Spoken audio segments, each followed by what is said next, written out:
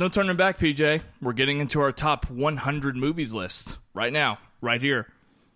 What are your thoughts? I can't believe it. I can't believe we made it. If you thought the honorable mentions list was something else, it's not going to get better. This is definitely our list, and we're doing it. I don't know how you can be upset with our honorable mentions list, because it's not like we don't have great movies, and you don't have any context of our top 100. I guess the take that I get the most, or understand the most, is like, boy, if you have a movie like, what's like the best movie in our honorable mentions? Consider Ex Machina, like, for example. Okay, that's a good example. Yeah. If you have Ex Machina in your honorable mentions, I can't wait to see what you got in your top 100. What, is Seth Rogen been listening to our podcast? Yeah, it's Seth Rogen. Awesome. He's doing the commentary. Yeah, I understand that to an extent, but I think our most controversial movie slot is actually number 100. Right at the top. I legitimately think that, but it's more than just like what the movie is. It's more about like it's the first thing out of the gate. Yes. That that gives you an impression of what the list is, and it's also the very first movie that you compare to all of the honorable mentions. So it kind of doesn't matter what it is per se, sure, because no matter what, that's where your mind is going to go. Now, it also just so happens to be a very interesting movie at our top 100. There's a lot going into it, and it's very complex, and I'm ready to get into it.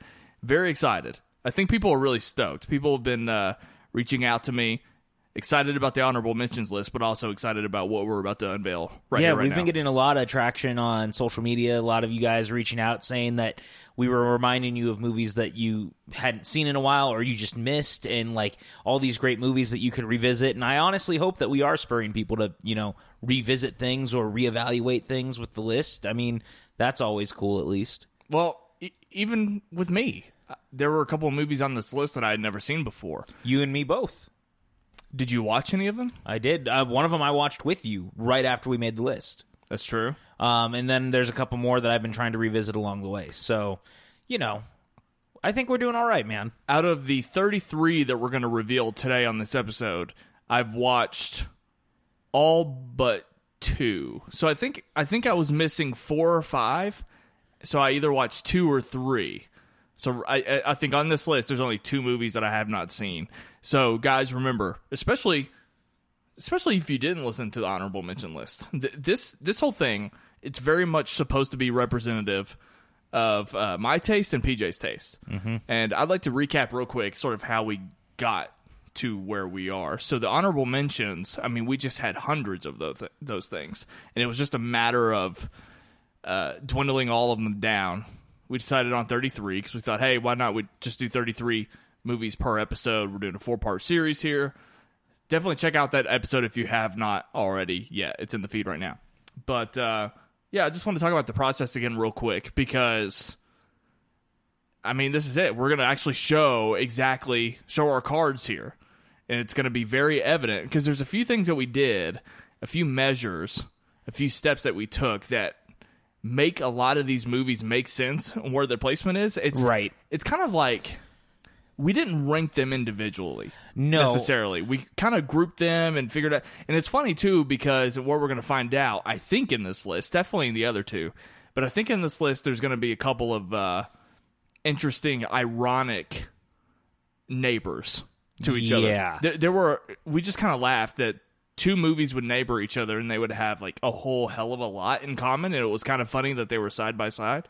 And it happened a couple of times, which was really interesting. It was just kind of the placement of what we did and what we went along with. And, I think the thing that I still like about this list the most is that this is very much a Ryan Selling and PJ Campbell list. Like, I'm really happy that it's very indicative of our tastes. Like, it just very much is a list that belongs to us. And I think that that's really cool. And, like, we're going to get into how everything placed and whatnot, because Ryan just said he's going to go over it again. But just take note that something that we kind of talked about before, like, just because if your movie may not be on this list doesn't make it less great to you, and it shouldn't. Just remember that this is our list of our tastes, and it's very much our thing. So just because yours either ranks really low on the list in like the top 60 to 100, that doesn't make it a bad movie. I mean, these are the 133 films that we thought needed to be mentioned over the span of this last decade. Right. To put things into perspective, we're covering 133 movies in this series. Chances are, number 134 is also a really good fucking movie. Correct. Like, you know what I mean? Like, we're spoiled with all of these. We really, really are. So just to put that into perspective. Also, if you find yourself getting really frustrated, I get it. This is a spirited like conversation. I totally get that. It's a lot of fun. Someone who enjoys rankings myself, it's a lot of fun to get kind of frustrated in a weird way. It's like, come on, man, can you really think that? Ha ha ha. As long as you're not like super butthurt about it, I think it's a lot of fun to sort of hear these things unveiled, especially if they sound or appear differently than how you would do it. But at the same time, it's like you can also just like not so much get hung up on the actual number. You know what I mean? Just like celebrate the 100 movies that we're going to be talking about, and maybe it just matters less that one is ranked over the other. At least we just had a conversation and we got to reminisce about how great the 2010s were. Yeah, and I think that was something that you and I had kind of tried to do was at one point eventually it had to become, it didn't necessarily really matter where it was ranked. We were still talking about it in the top 133 films. Right. Like, that's really what matters. These are movies that we care very preciously about no matter what. And I think it's going to be very interesting, like really deep diving into all of it, because there's definitely some choices on here that people are going to go, what in the world? But I'm really looking forward to that kind of reaction. Number 100 especially, like right out the gate. Yeah.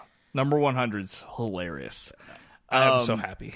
So real quick, just to recap how we got here, PJ and I sat down at the kitchen table with a notebook and pencil, and we just went through every movie that we knew of. It came out each individual year. We wrote them all out. We let the movies that just stood no chance go, and we wrote down just the most notable or our favorites of that year. From there, we sort of ranked movies within those years. So like we ranked the animated movies that came out in 2010, we ranked the superhero movies that came out in 2010, we ranked the Oscar movies that came out in 2010. We just kind of found categories so that we could see tiers. There was a number one for each of those categories, and we knew which ones maybe favored another. That didn't mean that a number 6 on one list still wasn't better than a number 1 on another, but it was just a way to gauge and find some placement there. So we did that for all 10 years in this decade. And what did we do next? I can't remember. So once we got everything kind of squared away in those, we started ranking essentially the bottom 10s. Like we'd get the top 10 for each year. Then once they were ranked, we would take the bottom 10 from every year and rank those amongst themselves. And that would basically inform our 91 to 100. You skipped like so many steps.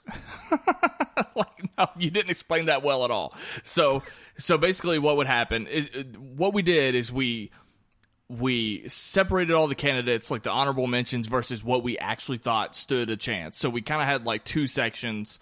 And what we did within each year, we eventually arrived at ranking a top 10 for each year. Mm-hmm. And so then the number 10s of each of those years, you said like a worst 10. It wasn't worst 10. It was just... I just meant the bottom 10 of the... Not like worst, but like... It sounded like you said bottom 10 movies. Like it was like we ranked like worst movies. So the 10 of each year, yes, then became 100 through 91. And then the 9 of each year sort of became the... Yeah.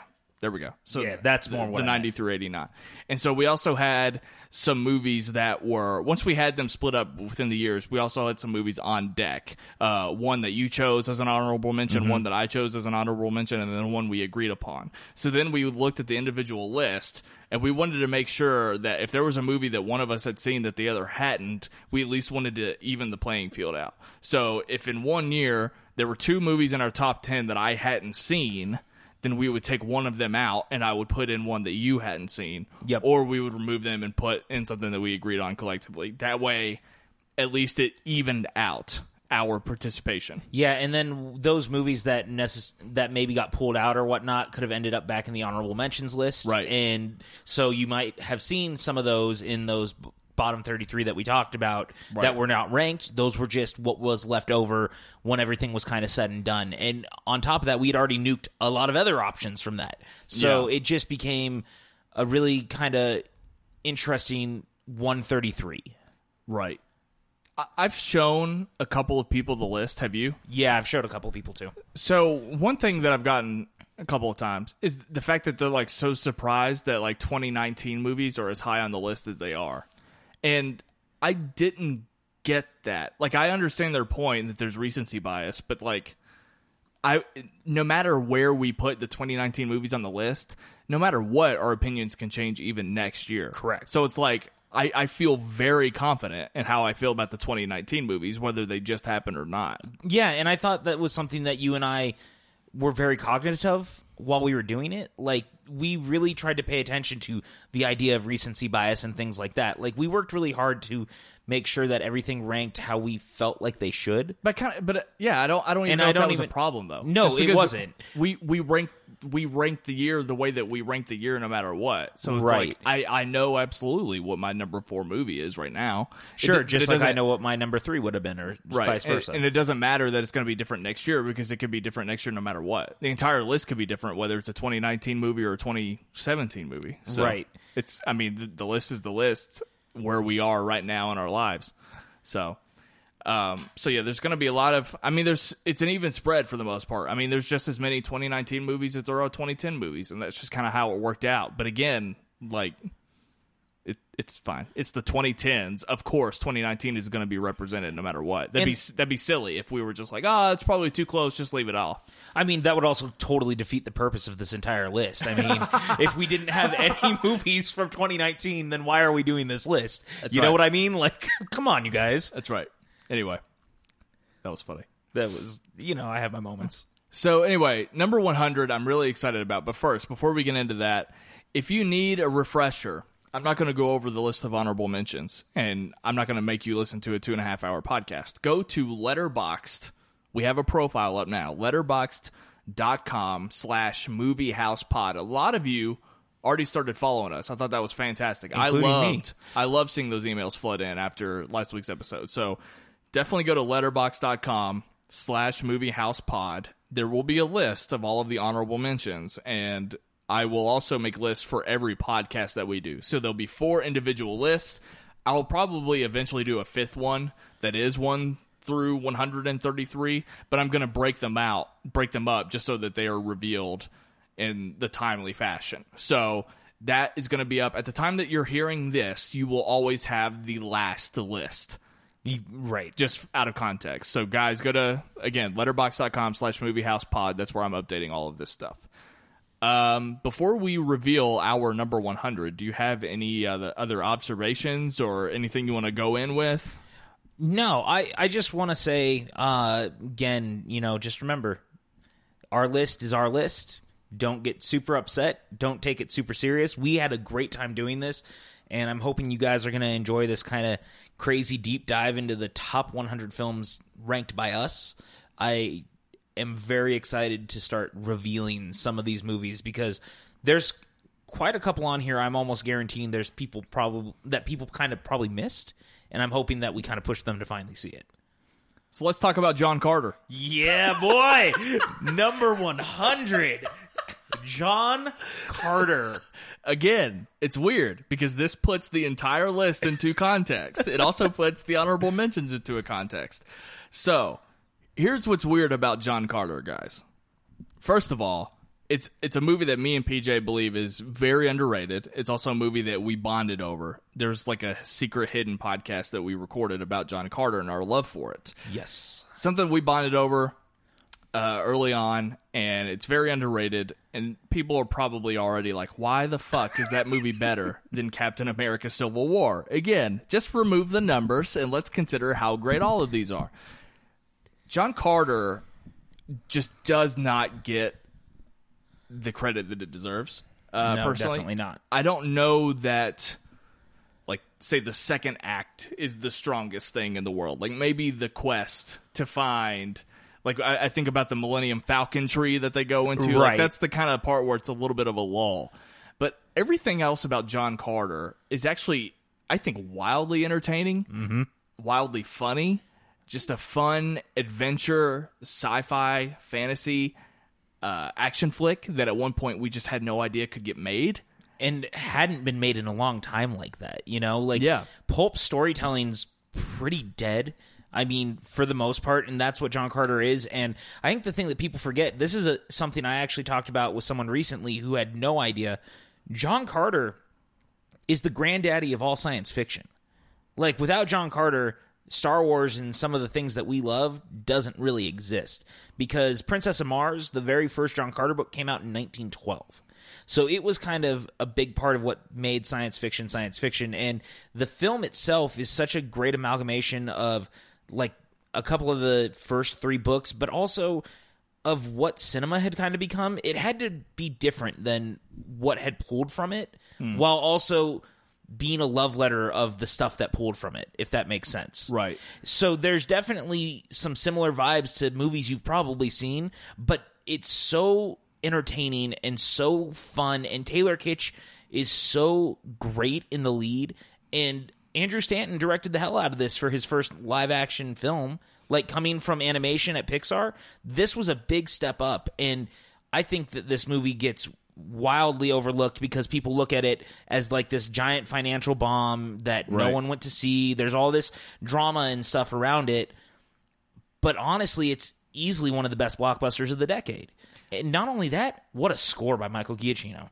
Yeah, I think it's also worth noting that it's just like one of the best off-brand Disney movies. Definitely. Like, live action, aside from, well, Pirates of the Caribbean probably isn't. I would say Tron Legacy is off-brand from Definitely. Disney, just because it's not an Lone animated Ranger, fairy tale and all that bullshit. Yeah, like Lone Ranger is an off-brand Disney movie. Prince of Persia, like, Yeah. they do these movies from time to time. Yeah, and John Carter, I think, is one of the best. It also just doesn't get enough credit for the work that it did in motion capture. Correct. Because I don't know exactly how much of it the sets were practical, but it was like Planet of the Apes, Dawn of the Planet of the Apes got all the credit for being motion capture in a live action setting. But John Carter literally did that first. Like, we watched some of the behind the scenes, or I don't know if you did, but I did, when we talked about it the last time. And, I mean, they're looking ridiculous out in the middle of the desert on stilts. Willem Dafoe and company. And they didn't get any credit for that. With all those cameras on their faces, same exact way. Like, right. And again, I think that's because the story behind this film, as people see it, is financial failure versus the story of, hey, look, they pushed technology to its limits, and like Andrew Stanton went out into the middle of the goddamn desert to make this movie. And it's really cool. And you got to look at the cast in here too, like Bryan Cranston in it, like we just said, Willem Dafoe is in it. Like, there's so many great people. Mark Strong. Yeah, it's a great movie, man. It's genuinely funny. I was shocked at how much joy I felt because, like, when I walked out of the theater in 2010, I saw this in the theater, and you were at the premiere, right? Yes, I was. I walked out of the theater in 2010, wasn't in this space yet, wasn't really covering movies. I liked movies, and I was excited to see that movie in particular. When I walked out, I didn't have any understanding of what it was going to mean at the box office. I just walked out knowing that I really enjoyed that movie, and I sort of carried that with me up until this point. The box office didn't really mean anything to me other than I wished other people saw it and that I could have gotten a sequel. So I get that it's easy to fall into it was a box office bomb, and who remembers John Carter? Why don't you take a second to remember John Carter? Because it's a whole lot of fun, and at least at the time we're recording this, I think it's on. Is it on Disney Plus or Netflix? It's on. I believe it's on Netflix at the moment, but it is moving to Disney Plus. Yeah. So, also shout out to Lynn Collins, because Lynn Collins doesn't get enough love for her portrayal of Dejah Thoris in this. Just, there's something about the fact that she's such a strong female hero, and she definitely belongs in the conversation with some of the greatest action heroines. And again, because people didn't see it, they just overlook it. Like, she's the Princess of Mars, and she's a badass. Yeah. So, I mean, seriously, guys, check this movie out. For sure. Do you have the list in front of you? I was going to say, you can tee up this next movie, number 99. Number 99, and this is something that you and I went back and forth on which one of these films we wanted on the list. Because there was two very different options, but we both felt like they needed to have a place. We also were very hesitant to put multiple movies from the same franchise. And for this franchise in particular, I just think that, like, it barely has any business being in the top 100, let alone, like, I could never allow two of these movies to be on the top 100. So I think we finally settled on this one, and I think it makes sense. Yeah, and kind of my thought process behind Furious 7 being our 99th film was not just the fact that Fast 5 was the other one that we were talking about, and it was the fact that film really is a great action film. It's really the thing that revitalized that franchise and made people start taking it serious. But the thing about Furious 7, I think at the end of the day that we chose it for was not only was it actually wildly entertaining as a film itself, but for what it stood for the kind of the end of an era for that franchise, but also for the saying goodbye to Paul Walker. Right. Paul Walker's untimely death while they were making this film completely changed the course of this movie. And the fact that James Wan and Vin Diesel and everyone involved was able to right this ship and make a film that was still massively entertaining, but also incredibly beautifully heartfelt by the time it was over is really a testament not to just what the franchise had become, but what Paul meant to the fans. And I think that was really cool. So where I was with this movie, I was debating between this and Fast 5, obviously, in my head. And I think that the Fast and Furious success, it's owed primarily to The Rock post Fast 5. Totally. So with that context, I want to go with Fast 5 just because The Rock, Hobbs, is sort of on the back burner in Furious 7. He's kind of just like in a hospital bed the entire time. And I just didn't feel like that was fully representative of what made Fast and Furious great. And the more and more I thought about it, it's larger than life in a weird way. Like, Fast 5 put the franchise back on the map, but Furious 7 is probably the most like larger than life movie, I think. Not only does it continuously embrace its like just absolute absurdity, but again, the fact that they had to weave in, and we saw it with Rise of Skywalker, the fact that they actually successfully weaved in a posthumous, I can't never say that word right. I think that sounds right. Actor, and pulled it, and also the fact that Charlie Puth, big fan of Charlie Puth here, sang the title song for Furious 7. I think that it just wasn't that big of a deal, especially when we're debating the number 99 spot. But totally. I'm happy to say that I do enjoy Furious 7. I was there in the theater just like everybody else, had an enjoyable time, but I just don't really hold the Fast and Furious 7 in high regard. But we also talked about this aspect of greatness, right? Like, we had a conversation about, like, we do want to discuss movies that we think also just represent the 2010s. Totally. Whether if it's at the box office or if it's a notable franchise that we believe should get some recognition. I do think one movie from this franchise should get recognition without a doubt, and I was happy to give it to Furious 7. Yeah, and I think this was also the first Fast film that made $1 billion at the box office, so that felt like this should be the one that was on the list, and just something about it really speaks to me. And again, shout out to James Wan for... Like, he came from horror. That's what people knew him for. And he also showed that he was more than just a horror director, which I think was really great. Like, Death Sentence was probably the closest thing he had done to action at that point. But this was like a full-blown action film. And he really did something special with it in the end. Speaking of Death Sentence, number 98. No, not even the same decade. Number 98's film. Do you remember where you were the first time you heard the phrase "attack the block"? I definitely do, and I hope that our listeners do too. This is a weird one for me. So Attack the Block, the first time I saw it, I was still living in Sacramento. I hadn't moved down to Los Angeles just yet. And they did like an early screening through Sony where they were trying to figure out how to market the movie. So it was like a test screening, but not really. So I saw it months in advance, and I fell absolutely in love with it. The only thing I knew was that Edgar Wright produced it, Nick Frost was in it, and Joe Cornish, who had helped write some of the Cornetto stuff, was involved. Yeah. So I was already excited, obviously a big fan of the Cornetto trilogy, couldn't wait to see exactly what they did, and this ended up being like a really fun and unique sci-fi adventure film set inside of an apartment complex. It was also strangely a stoner alien invasion movie. Yeah, totally. Which there was actually 2 of those this decade, which is really bizarre when you think about it. Right. Like, legitimately. And yet, this was easily the better of the 2. Yeah, without a doubt. So, I remember learning about Attack the Block. It was actually from slashfilm.com. And every now and then, these film sites, and I'm not dogging them, it's just the reality of it, but every now and then these film sites will just like go all in on their anticipation for a movie. Yep. Slash Film was just all about Attack the Block, and I was reading Slash Film religiously. They were just talking about how excited they were. I don't remember if there was like a set visit included, but they had gotten into it and seen it and talked about it, and they really, really were hyping this thing up. And I don't remember exactly. Oh, I'll tell you what. I was working at Blockbuster at the time. That's amazing. And we like barely got it in. We just got like one copy of it. We got like 50 copies of Fast Five that year. Well, it wasn't the same year, I don't know. But Attack the Block, it barely came in, and I finally got it that way, I think. And I tell you what, man, at the time, like, all of that was new to me. All of the actors, I know What's-Her-Face went on to become Doctor Who. Yeah, Jodie Whittaker. I kind of just knew about Nick Frost, and that was Me it. too. I had... Dude, who of any of us knew who John Boyega was at the time? Nobody. Legitimately no. And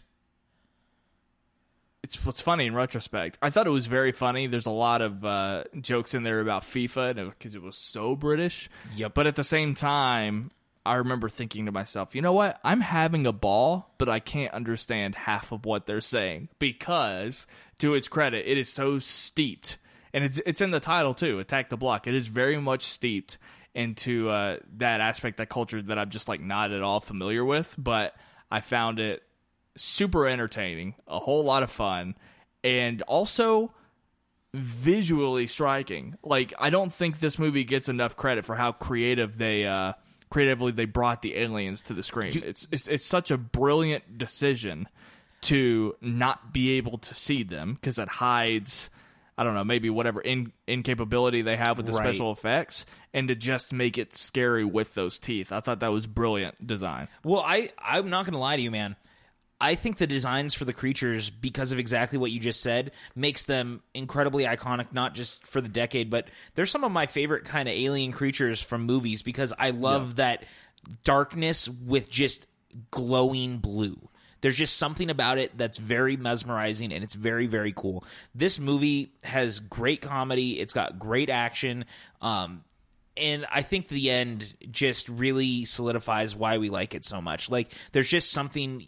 You feel inspired by the time it's over, as weird as that sounds. Like, you care about these characters enough that you feel inspired, and they're all looked at like they're from the wrong side of the block, if you will, but they're all good kids in the end. Like, it does kind of have like a superhero ending to it, doesn't it? It does. It really does.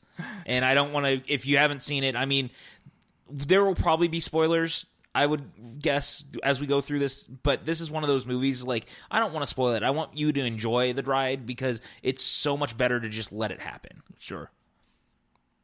But, yeah, man, I'm glad it made it on the list. But we have next is a film that you and I were both very excited about. It was one that I was glad that it stayed in the top 100 as we were doing the list, and that was Upgrade.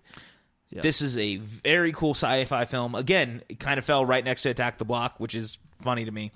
I was going to say, they're very like-minded. Yeah, they're very like-minded films. And in a year where Upgrade and Venom came out, this was the better Venom film. It was. Not nearly enough of you saw.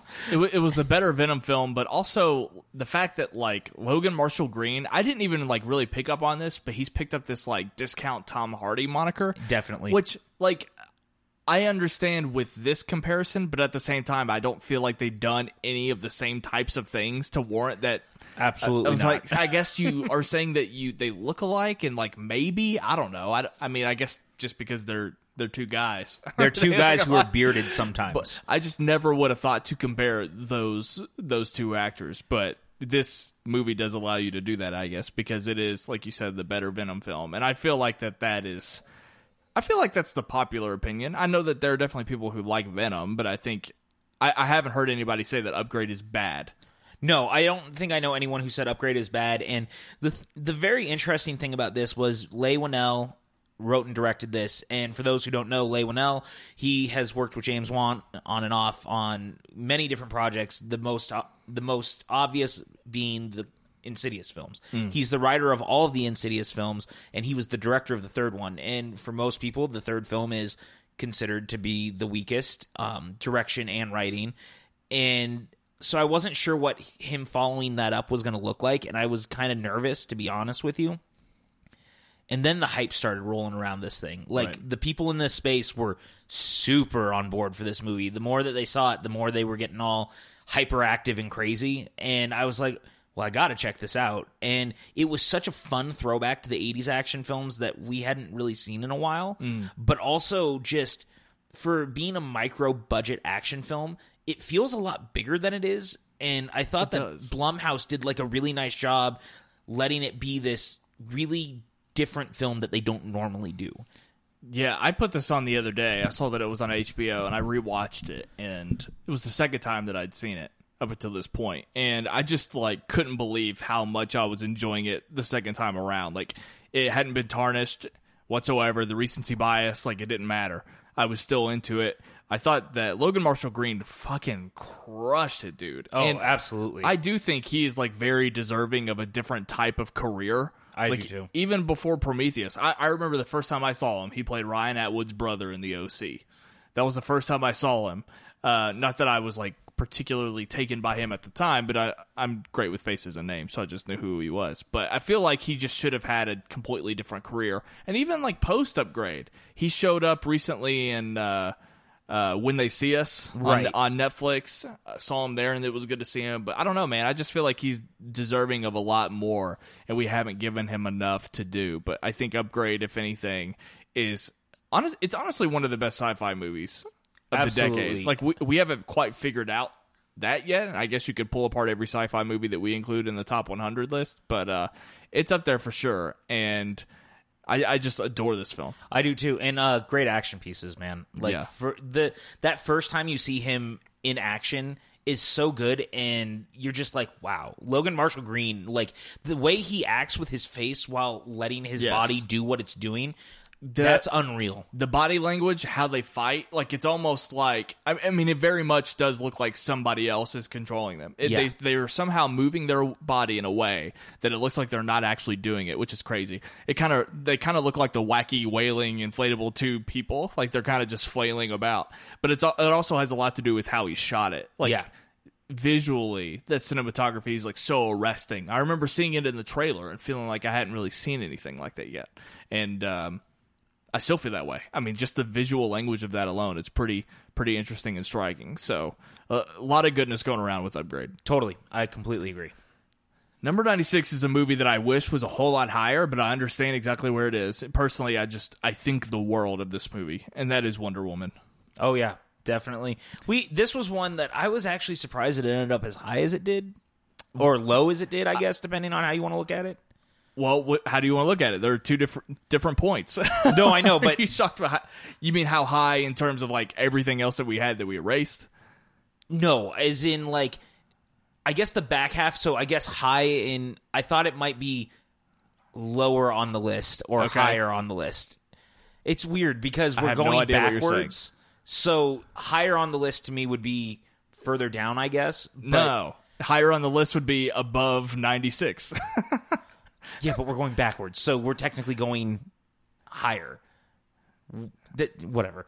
I'm surprised where it was. Are you surprised that we haven't already talked about it?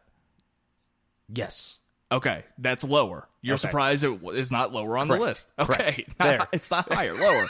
I'm not. I wish it was higher because I adore this movie, and I push back against the people that.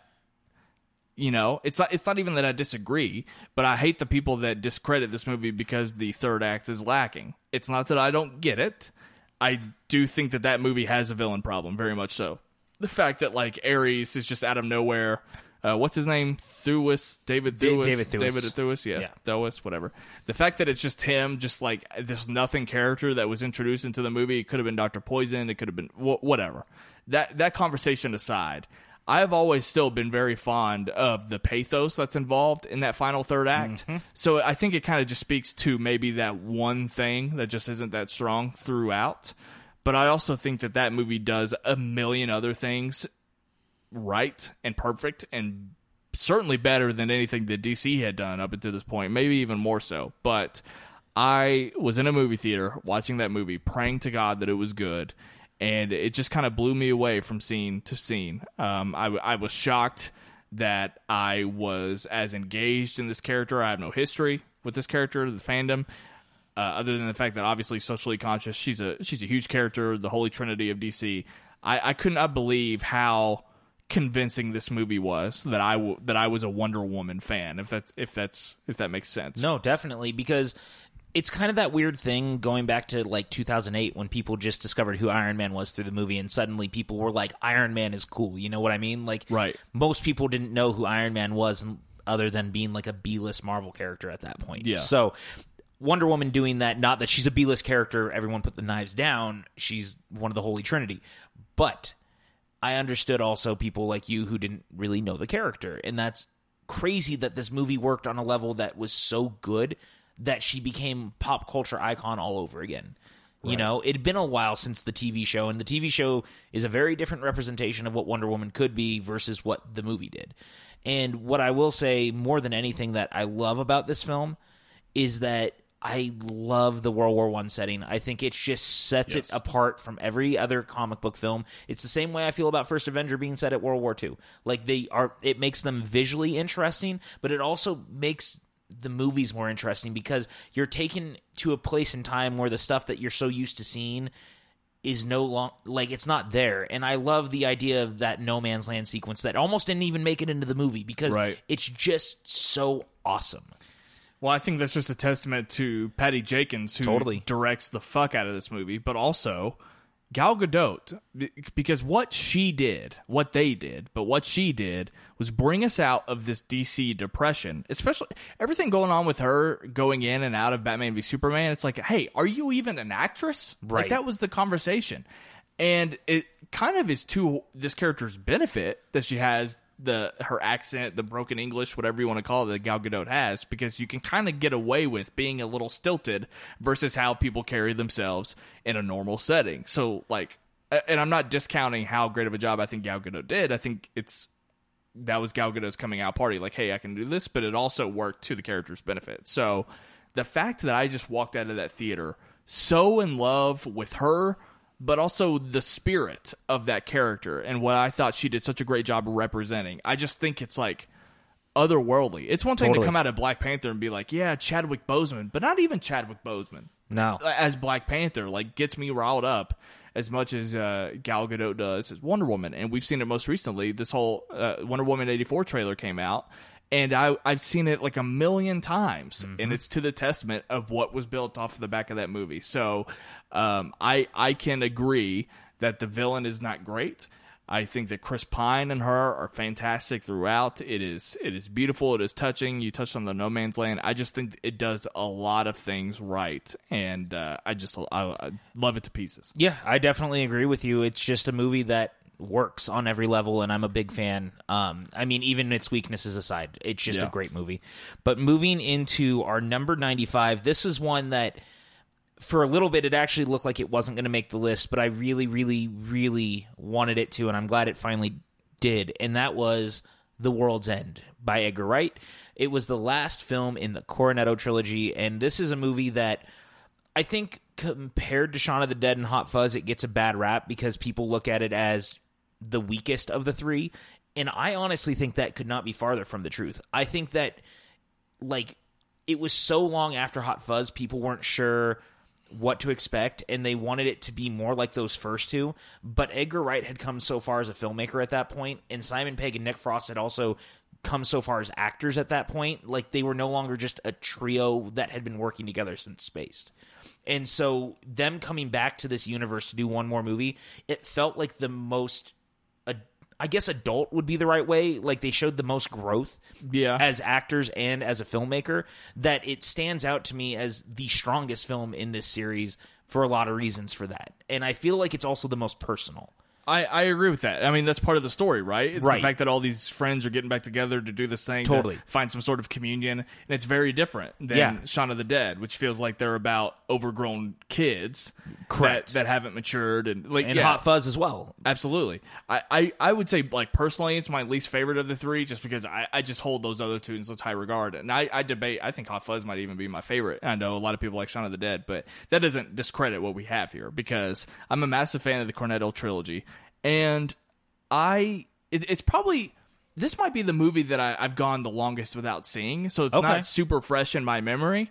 But I did adore this movie, and I do think that it is definitely not only supposed to be here to represent this team and the Cornetto trilogy, but it's also just like easily one of the best comedies of the decade, just because comedies were so weak. So we had to talk about The World's End. Totally. And I think that one of the most interesting things about it is it just feels so different, again, like what we were talking about, just because it was so strikingly different than what they had done before. Right. Even Simon Pegg playing totally against type, in essentially being the Nick Frost role, if you will, and that was so interesting. You've got a great supporting cast on top of it. Like, they tried to get everyone to come back from all the other movies that they could.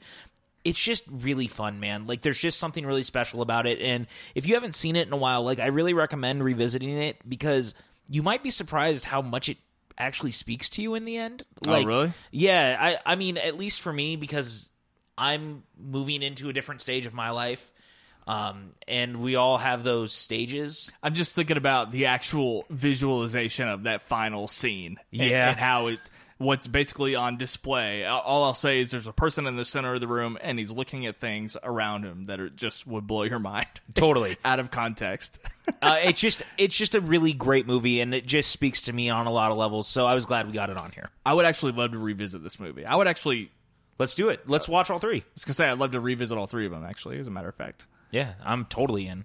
So number 94, I think this is a film that you have not seen. This is one of the ones that I have not seen, so unfortunately I don't get to partake in this part of the conversation. Well, let me tell you why I love a movie called Sing Street.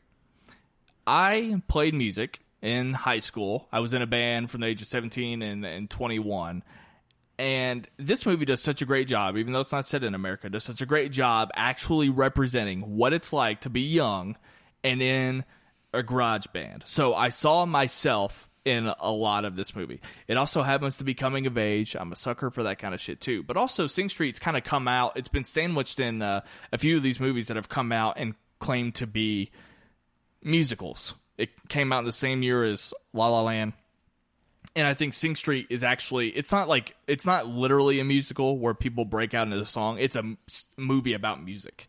But I think that it did music better than the other musical that came out that year in La La Land. I don't think La La Land is that great of a musical personally, but I don't necessarily disagree with that assessment. There's just a lot more that movie does better. But anyway, we might talk about that later. Sing Street just does such a great job. Not only does it have a great soundtrack, great music, but it has great characters. The reason I saw myself, and what's so fun about watching this group, is that, of course, there's a central love story. He's constantly trying to get the girl throughout, but also you get to see this band just on a whim completely decide that they're changing sounds and identities, and that is so true when you're in a band. A band might come out with a brand new record, and they've completely changed their sound, or they've changed their fashion, and then the first thing that goes through your young mind is, maybe I should imitate that. I don't know how many iterations of my band I went through, but they absolutely nailed that. Jack Rayner does a great job playing the lead character's older brother as well, and he's heavily involved in implementing and introducing all of this music to his younger brother. There's also this aspect of getting bullied at school. He's dealing with he's of rebellious nature, and that's why he turns to music, because he's not fitting in with his strict private school. It's really, I just like find it to be very, I gush over this thing. I just think it's so much fun to watch, and it has so many positive things about it that I have not since rewatched it. I've only seen it the one time. I can't wait to see it again. Yeah, this is one that everyone who talks to me about absolutely gushes about, and it's one I really look forward to finally seeing. Maybe that's just one that we can sit down and watch, just because I would love to see what everyone's talking about, especially it's opening a Broadway show this year. So crazy how far it's actually come. It's on Broadway? Oh, I didn't know It's moving to Broadway, yeah. I didn't know that. So that's pretty fucking cool. Yeah. Our number 93 is a film that is really, really fun, at least in my opinion, and actually maybe arguably one of the best remakes of all time. Yeah. And that is the Coen Brothers' True Grit. Yeah, so maybe I need to amend what I said about The World's End. Since True Grit is simply an older film, I guess that's the movie so far that it's been the longest since I've seen it. Because I have not seen it since its theater run. Oh, wow, okay. So I actually revisited it right before we did the list, I think. Something like that. Yeah. So I've seen it recently, and the thing that still stands out to me now, and the thing that will continue to, is that this is one of those times that I think that finding filmmakers who appreciated the original and the source material but found a more interesting way to tell the story, even though it's so pretty much beat for beat the same movie, these filmmakers, one, it's much more visually interesting, but I think they also just cast such a wide net of interesting actors. First, we were introduced to Haley Steinfeld through the film, which is a great thing. Jeff Bridges giving one of his all-time great performances. Matt Damon's great in this. Josh Brolin's great in this. Just a wildly great cast. But on top of that, they kind of found the humor in the story that I think the John Wayne one maybe doesn't necessarily have. And there's something about just the way that Rooster Cogburn talks in the film and the way he delivers the lines that is wildly funny while being in this like starkly different world that shouldn't be that funny. Right. And it's just the balance of it all works for me, and it's a movie that I think about a lot and continue to ever since it came out. I always think about the acting. Yeah, I remember the performances. I remember the chemistry that all the actors had together. Obviously, remember Haley Steinfeld. She's gone on to just be absolutely brilliant, I think. Maybe her career doesn't reflect that per se, but I think she's wicked talented. And I was just talking about how much I loved Edge of 17 the other day because I just think she's amazing in it. So I feel like I have not seen the original, but I feel like this is the kind of remake that like justifies remakes. Totally. If that makes sense. Like, because I don't know that I have any, at the time, I don't know that I had any sort of understanding that it was a remake. I definitely like just hadn't seen it up until that point. Maybe I did know that it was a remake at the time, but regardless, it's kind of like, hey, maybe this is why we should remake movies, even if it is beat for beat, to kind of just bring some of this history back up. The fact that this was a representation, the kind of movie that was made to a certain point. So this True Grit gave me a reason to see True Grit, if that makes sense. Yep, totally. Whereas I may have never seen it in the first place. And I don't know. I just think that's a great thing, personally. And I'm glad you touched on the fact that it might be one of the best remakes ever made. Yeah, and I think you're absolutely right on the idea of remakes like this really justify the need, because it's kind of similar to like Ocean's 11.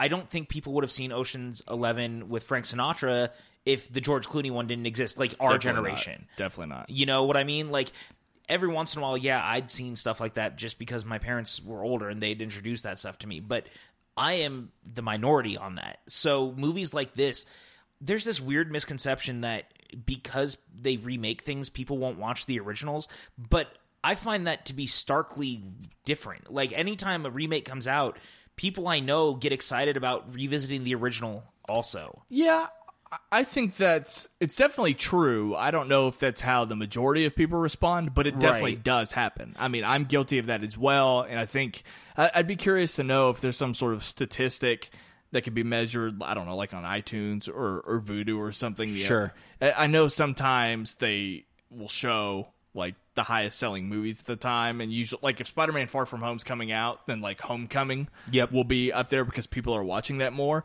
I guess that's more of like a sequel relationship, but I think it's true for remakes too. I see it from remakes from time to time because I mean, just to be like kind of open about it, we have Apple TVs throughout the house, and they're all logged into my account. So every once in a while, if you get into it and like you're looking at the market, when there's remakes coming out, I notice that the originals will move up. And it's also, I think most notably, recently, that conversation came up when the first It was out. Yep. Like, that, the Tim Curry, the TV series, whatever it is, the miniseries, I mean, that was the talk of the town, like 25 fucking years later, or however long it's been. They even released it on Blu-ray, like right in time for the remake because they knew it would sell. Yeah. So that's that. Yeah, that stuff definitely happens. But anyway, I wouldn't mind watching that again. I don't know if I'm rushing to it, but I don't dislike it at the same time. I definitely remember watching that back to back with Black Swan, and definitely preferring True Grit over Black Swan. That is not a bad thing. Have you seen our number 92 film? I believe I have seen our number 92 film. I couldn't remember if you had or not. Oh, no, I have not yet. All right, well, let me tell you why I love Little Women. There it is. This is a movie that, like, it makes no sense that I love this movie. Especially going into it, I was like, oh my God, Greta Gerwig, Saoirse Ronan, please give me a break. I pretty much only went because Chalamet, there was some heat off of The King. I thought he was great, even though the movie's just kind of just average at best. And Florence Pugh, of course, for just absolutely showing out in 2019 and probably in 2020, as right now we're speaking, she was nominated for an Oscar. I will never forget when we saw the trailer for this in front of Joker when we went to our indie cinema. And I was like, so you're going to see that because of Florence Pugh. And you were like, not even she can get me into the theater. I literally wanted to throw up seeing that. Like, the costume, period, drama, and the fact that I was, like, over Lady Bird. It was just like, it was never going to happen. But it turned out, I was like, hey, why not go on Christmas Day? I saw that in Uncut Gems. Ended up being a damn good double feature. Because Little Women, Greta Gerwig showed the fuck up. She really, really did. And I don't know if it's just because, part of it's shock value, because I just didn't care for Lady Bird, really. Right. So, Greta Gerwig had to earn my respect. I know that's shitty to say, but you know what I mean. Look, it's the same thing that I've said about the reason I haven't seen Midsommar yet. Fair. You know, we've had this conversation. It's just like, me and Greta Gerwig just maybe aren't on the same page, and that's totally fine. But I think we are now, because I respect the shit out of her, and I do think that she should be nominated for Best Director over Todd Phillips at the Oscars this year. But regardless of that, that's a whole other conversation you can check out on another podcast, on this podcast feed. Little Women is brilliant.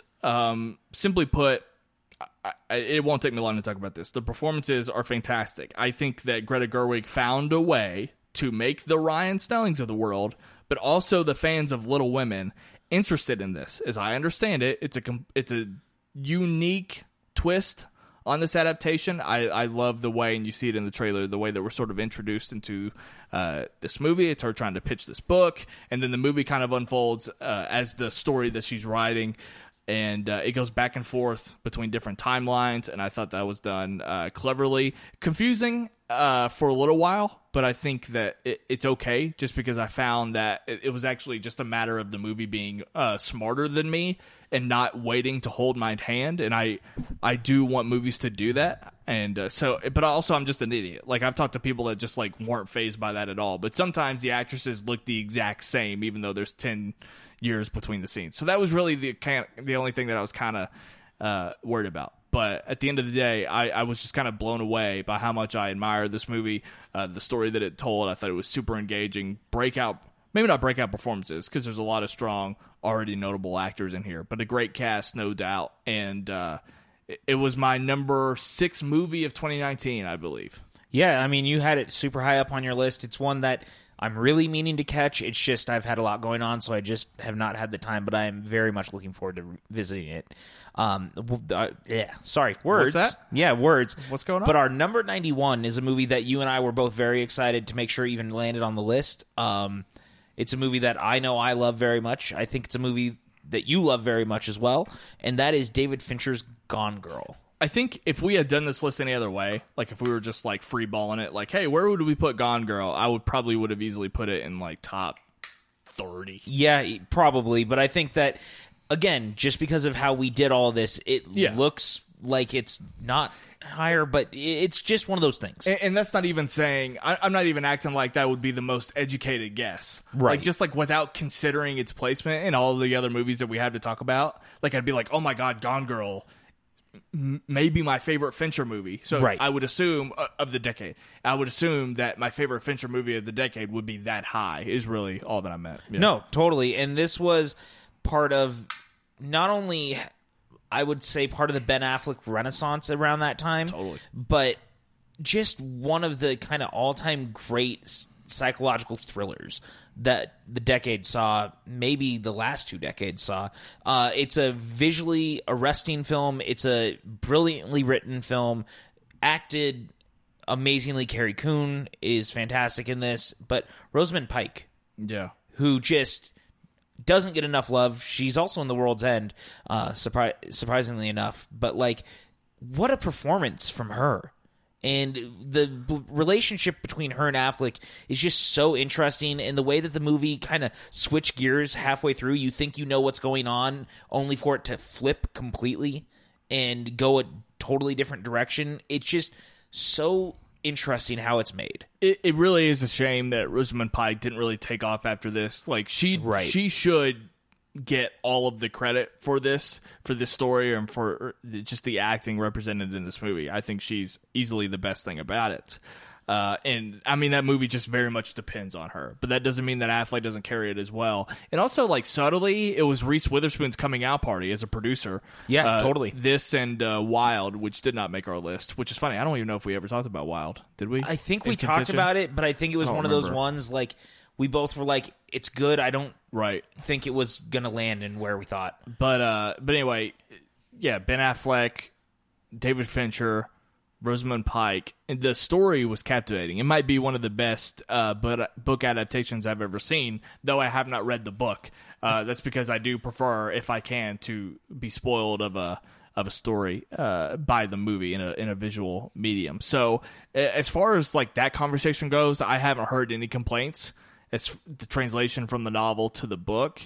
And I just think it's cool. It doesn't really affect me either way, but I do respect that it does have that accolade as far as I'm concerned. Totally. Also, shout out to Tyler Perry for doing some of his best dramatic work. Legitimately, like, he's really good in this movie. You're not wrong. I agree 100%, just because I don't think that is a hard mountain to climb. No, but it's one that we need to talk about. And also, I know that this is a weird opinion because I've seen pushback on this. I actually really like Neil Patrick Harris in this movie, too. Yeah, I'm on the other side. Like, I don't think I'm not really bothered by it. I just think it literally could have been anybody else. Sure. And it just kind of, like, took me out of it. That's fair. I just thought it was cool to see him playing so against type. Yeah. And I just think he's really quite good in it when he gets the chance to be. I also find that this movie is insanely rewatchable. Yep, definitely. Which is funny because it is a long movie. It's like 2.5, right? Something like that. It's a longer movie. I don't know. Is David Fincher a rewatchable director? Is he known for that? Maybe I know some of his movies might be, but is he known for that? I would say for the most part, because I would say that there's really only one of his films off the top of my head, like, thinking about it, that's not insanely rewatchable. Okay. And that's probably Benjamin Button. I mean, I don't need to ever watch Dragon Tattoo again. Yeah, you and I differ on that one, and that's totally fair. But I'd say for the most part, he's a pretty rewatchable director. Yeah. I think it's very rewatchable, and it's something to be said. And of course, Fincher, makes a lot of movies that have like big twists, but there's something to be said. I think. I don't know. What's your opinion? Does a movie with a big twist is it less rewatchable, or is it more rewatchable because you can watch it from a different perspective every time? I think it kind of depends on the movie, because, I mean, one of my all-time favorite films is Psycho, and obviously I know how that plays out every time I watch it, similar with this, but yeah. I think that the movies are so good that the twists just make the movies better even when you know they're coming. Right. And then, kind of like you said, now you get to watch it in a new light, and then it's like, oh, some of those pieces were there, and that's really, really cool. Right. I wish I could go back and talk to my, 2014 when this came out? 2014 self, because I don't think I gave this movie enough credit. I mean, I enjoyed it, and I loved it a lot, and I reviewed it on my podcast at the time, but I don't remember it being very high on my top 10 list, and I'd love to go back and slap myself in the face, because Gone Girl is just, I think, firing on all cylinders. I love it. Yeah, definitely. What do we got next? It's a movie that I have not seen, so you're going to have to talk to me a little bit about it. Let's do this. Number 90 is Pixar's Moana. No, Disney's Moana, not Pixar. Oh, is it Disney animation? Yeah. No, whatever. You're good, though. I get it. So Moana is one that we're going to talk about, another one kind of closer on this list. But Moana is really interesting to me because for the first time, it really stuck out to me that they were trying to do something vastly different with their princess stories, which was a good thing, I thought. But more than that, like, there's something about this film in the way that it uses water and nature and brings it to life as a character in and of itself. Right. On this journey that Moana is going on. And not to mention The Rock. Who doesn't love The Rock? And is this his best movie? Easily? It easily could be. He plays Maui, and he's fantastic in it. The music in this movie is phenomenal. Some of my favorite. There's a song in this that is so heavily David Bowie inspired in the middle of the movie that I can't believe that Disney ran with it. What's the big song that came from this movie? You're Welcome is probably the big. Are you thinking of the? She sings it. You're thinking of the one that she did with Lynn. I have to look because I can't remember it quite off the top of my head, and I know that. Oh, that's all right. We don't have to dwell on that. But yeah, I was gonna say I feel like Moana is like instantly Dwayne Johnson's best movie just because it's under the Disney banner and Disney Animation and Pixar always crush this shit. It's probably How Far I'll Go, by the way, is the song you were thinking of. Yeah, probably.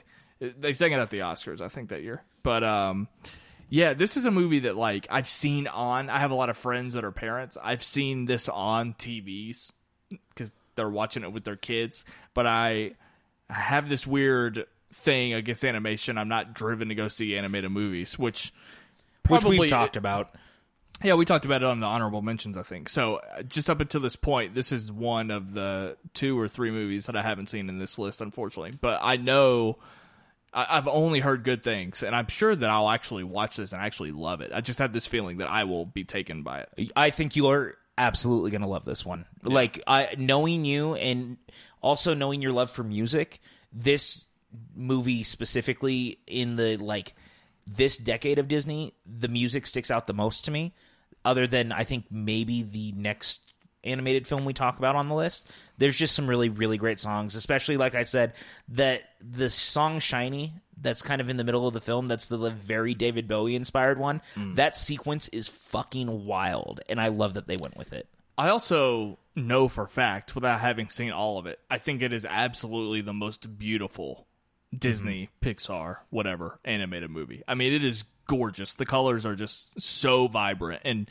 you can say that about a lot of their movies. I just think Moana takes the cake. It's so gorgeous. You talked about the scenery, the water, and everything. It's breathtaking. It is. And that's weird to say because it's, it's water. not to mention, like, it's such a larger than life type of film because obviously, like Maui being in it, that you're dealing with like demigods and things like that. Right. So it opens up to having some really visually stunning sequences involving gods and nature, and it's just a very fucking cool movie. And if you haven't seen it, I very much recommend it. And I think that's one we'll probably enjoy together.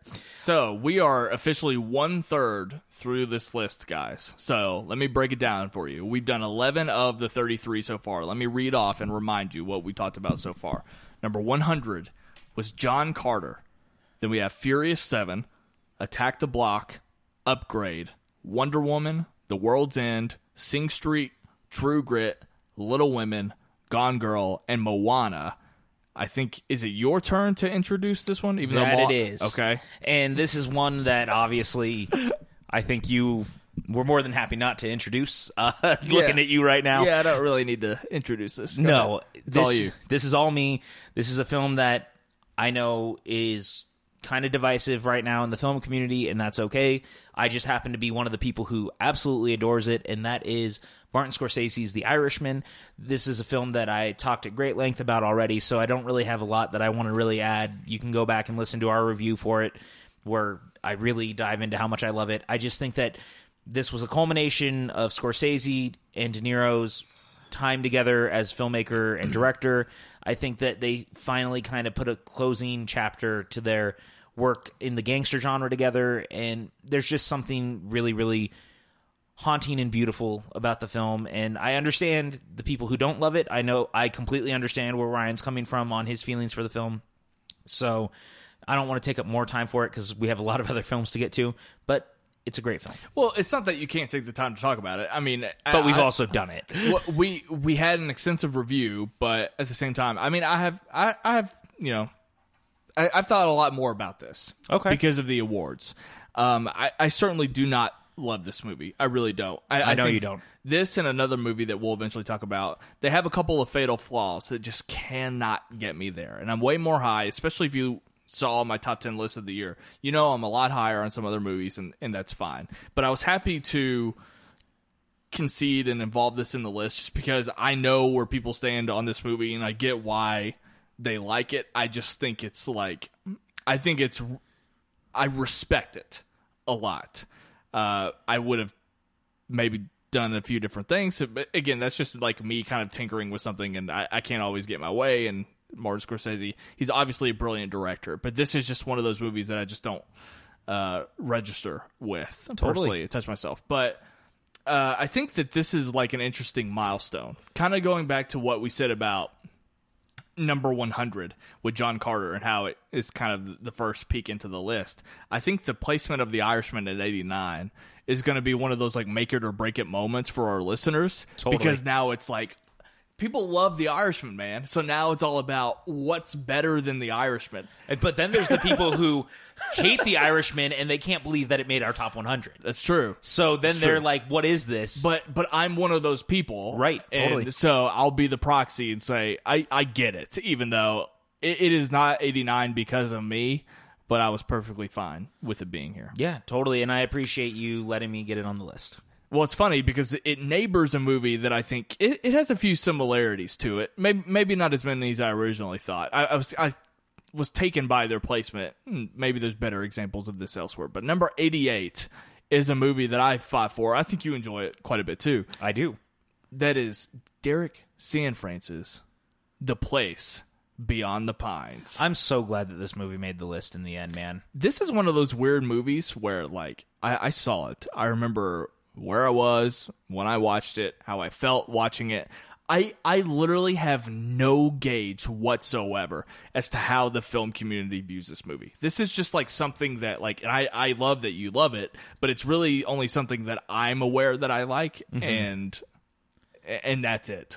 I think it's got a pretty decent following, I want to say, in the film community. I mean, look, you have to look at it as a film that has Bradley Cooper. It's a film that's got Ryan Gosling, Eva Mendes, like pretty, and this was kind of the coming out party for Dane DeHaan. Dane DeHaan, and what's not to like about that? There's such great performances with such a fascinating kind of story device in the way that it plays out. I was gonna say, let's leave that out. But just definitely. kind of saying, like, in general, that also absolutely affects my enjoyment. Like, yes, yeah.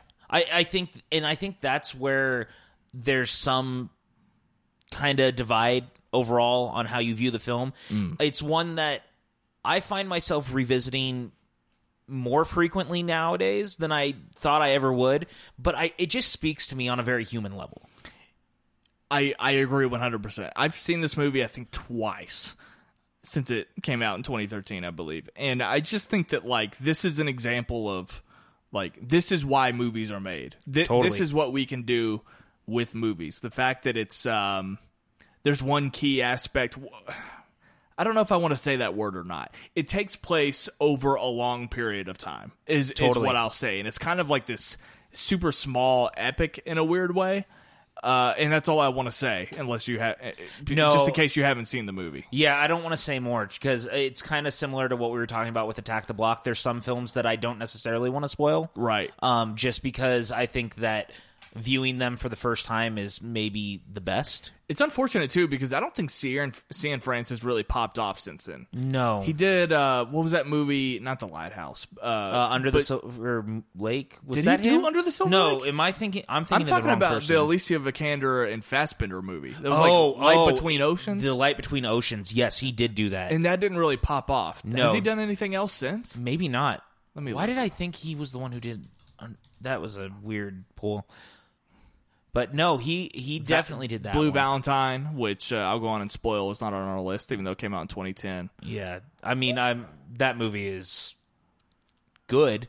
I know this much is true, which is a TV series that he's apparently doing this year. So he has not done anything since The Light Between Oceans, and that was in 2016. So I wish he popped off in a weird way. I do too. I know it's strange, just because I've seen only one movie of his, I think, up until this point. I'm sure he'll come back around. I think that part of the problem is that Light Between Oceans didn't really take off, and that's really also like the last Touchstone film that I can remember being in theaters, so that's a weird little thing too.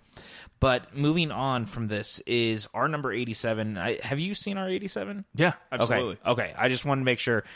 And number 87 is another animated Disney film, another film that I really, really loved that I was hoping we could get on the list, and that is Tangled.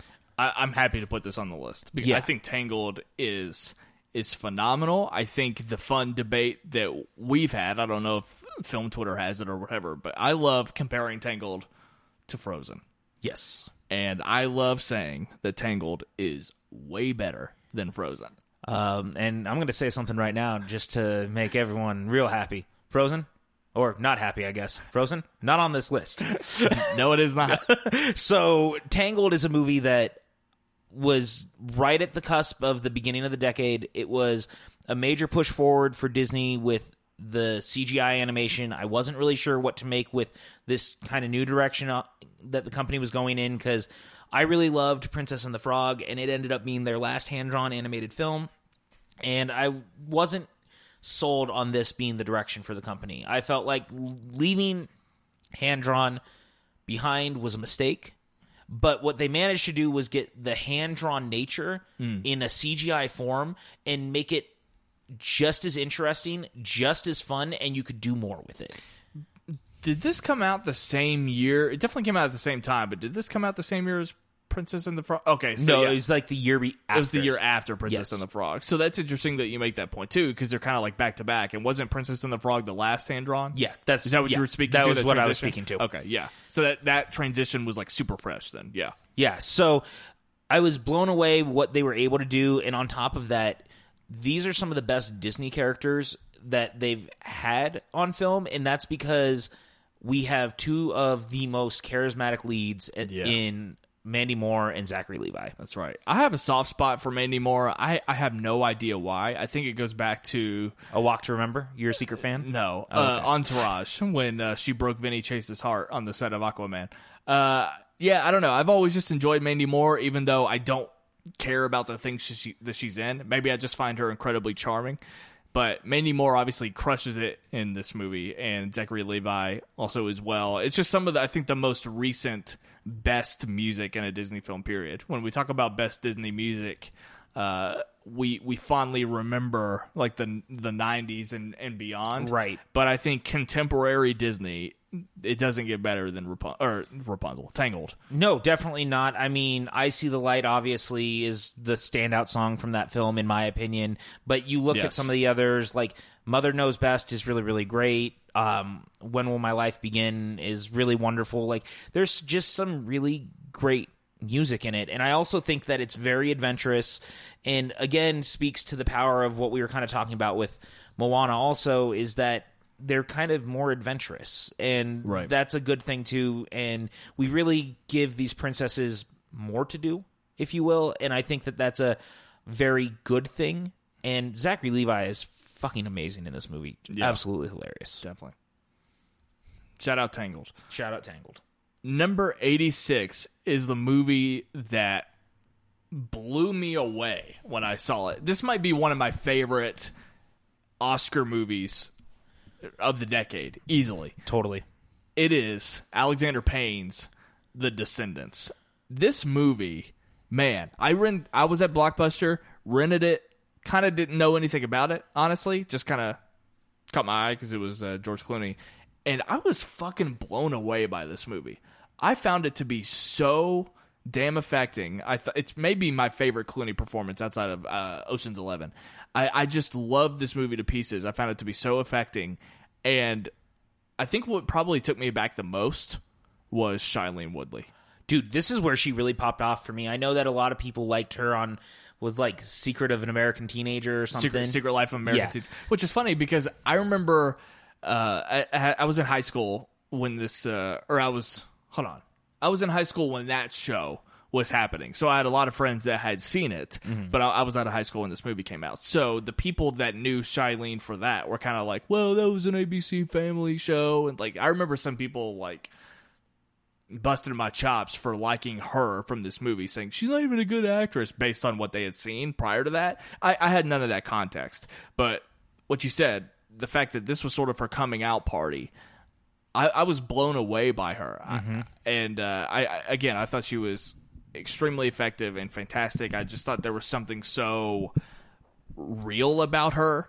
Well, and that's everyone in the movie. I mean, that's the thing. Like, this is easily my favorite Alexander Payne film. Like, I don't think it comes close. I would agree with that. Yeah, Clooney is incredible in it because he's George Clooney. But there's something so human about this because we all know how George Clooney is. Like, he could do anything. That dude could buy an island, but he makes being like an everyday person who finds out his wife was cheating on him when she's dead, and like, how do you deal with that? Right. And like, it's just such a human film, and he's so good in it. Matthew Lillard is really great in this too. Yeah. Like, people forget he was the lover, right? And he is so good in this. There's just something really human about the story. It's got a lot of really great humor too. It's just kind of quirky and different. Like, shout out to Judy Greer as well, just playing the wife, because that's what she does in the 2010s. Apparently, unfortunately, I love Judy Greer, so that's really unfortunate.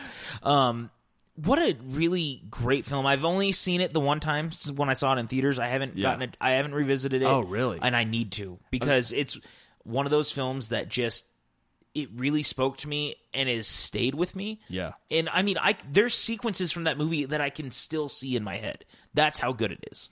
Him running down the street in the full panic with the flip-flops. Yep. Yep, that's one that comes to mind for sure. The head poking over the, what is it, like, shrubbery, essentially. All of that stuff. Shailene jumping into the pool and screaming underwater. Yep. I remember that very much. Yeah. Just a great movie, man. Like, everything about it is fantastic. It's weird because it's a downer. I've seen this movie like several times. Not gonna lie. No, I mean, it is a downer, but it's also not. Like, it's also very life-affirming. Yeah. As weird as that sounds, like, it's also about moving on and, like, where do you go next? And, again, as someone who's in a weird position for that in his life, like, it speaks to me. Yeah. I get it. Yeah, it's just a really great film. This next film is one that I'm very glad made the list, one that I am a huge fan of. I think you like this movie too? Have I told you about my experience with this movie? No, I don't think so. All right, so I saw Cabin in the Woods. Yeah, boy. Opening weekend in theaters. I walked out of that movie and just had zero clue how I felt about it.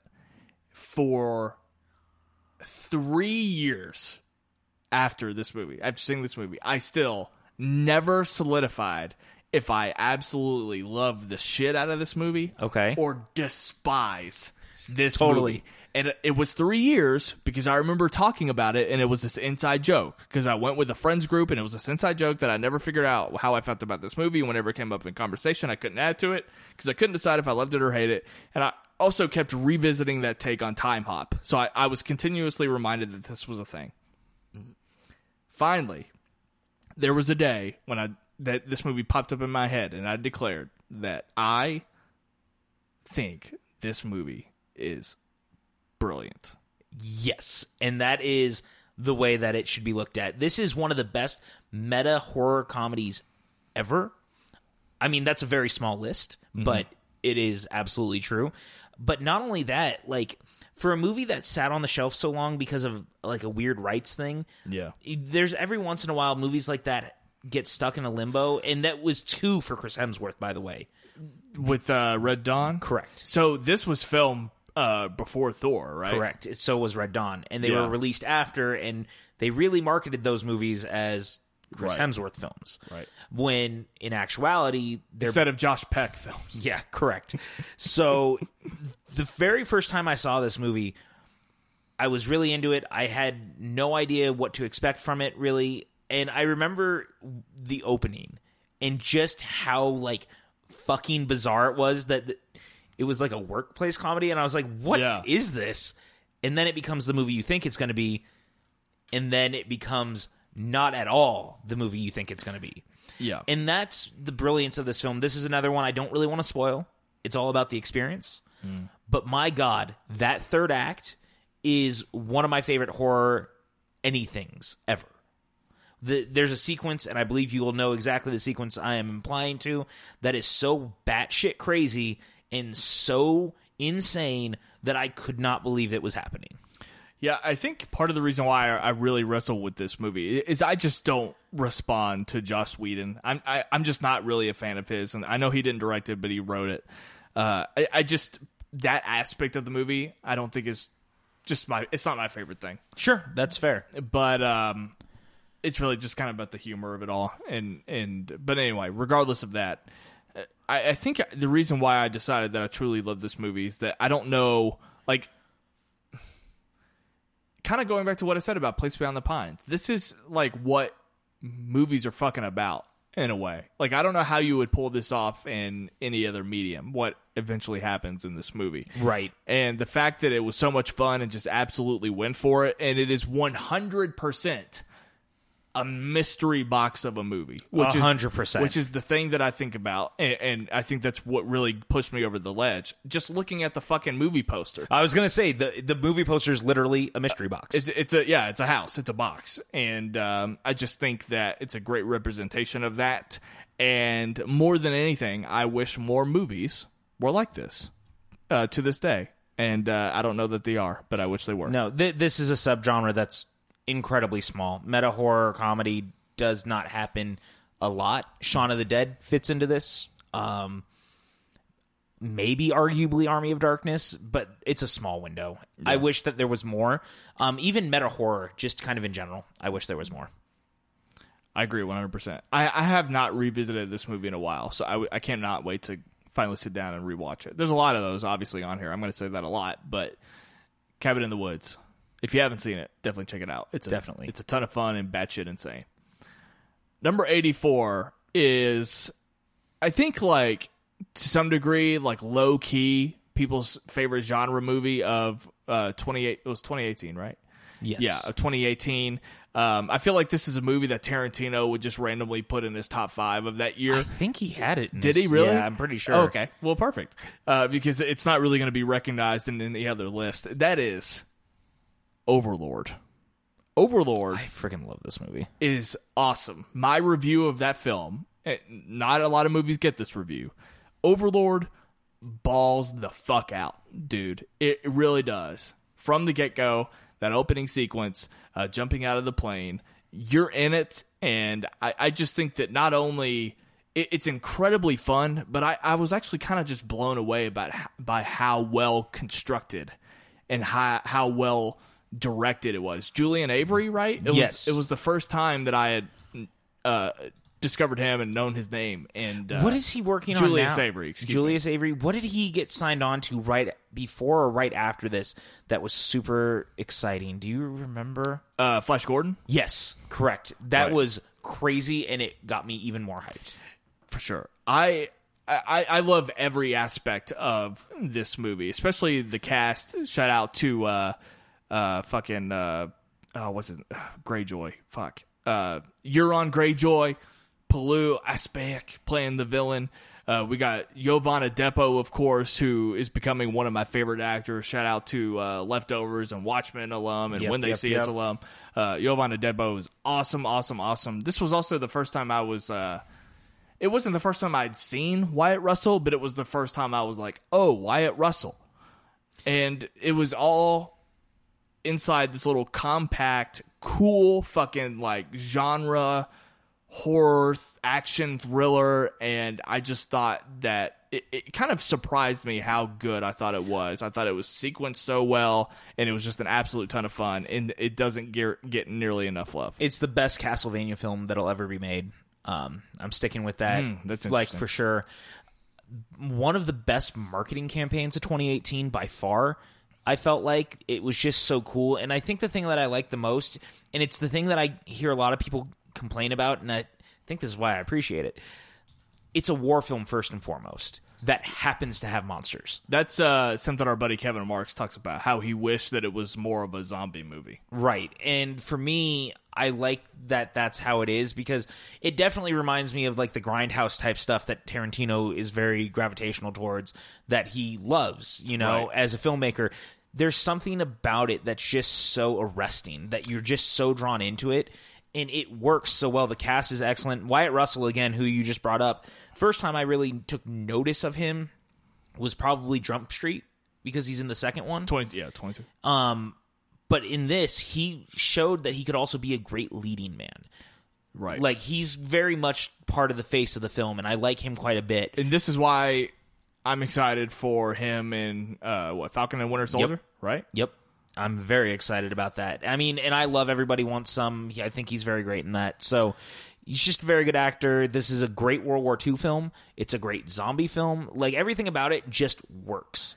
I disagree with what people like Kevin say, just because, like, I could easily be that person who feels that exact same way, but I feel like it's discounting everything else that it does well. Yeah, like, totally. If nothing else worked, if I didn't like the characters, if I didn't think the action and the pacing and everything was really, really good, then I would go to, oh, you should have just had more zombies to sort of fill that void.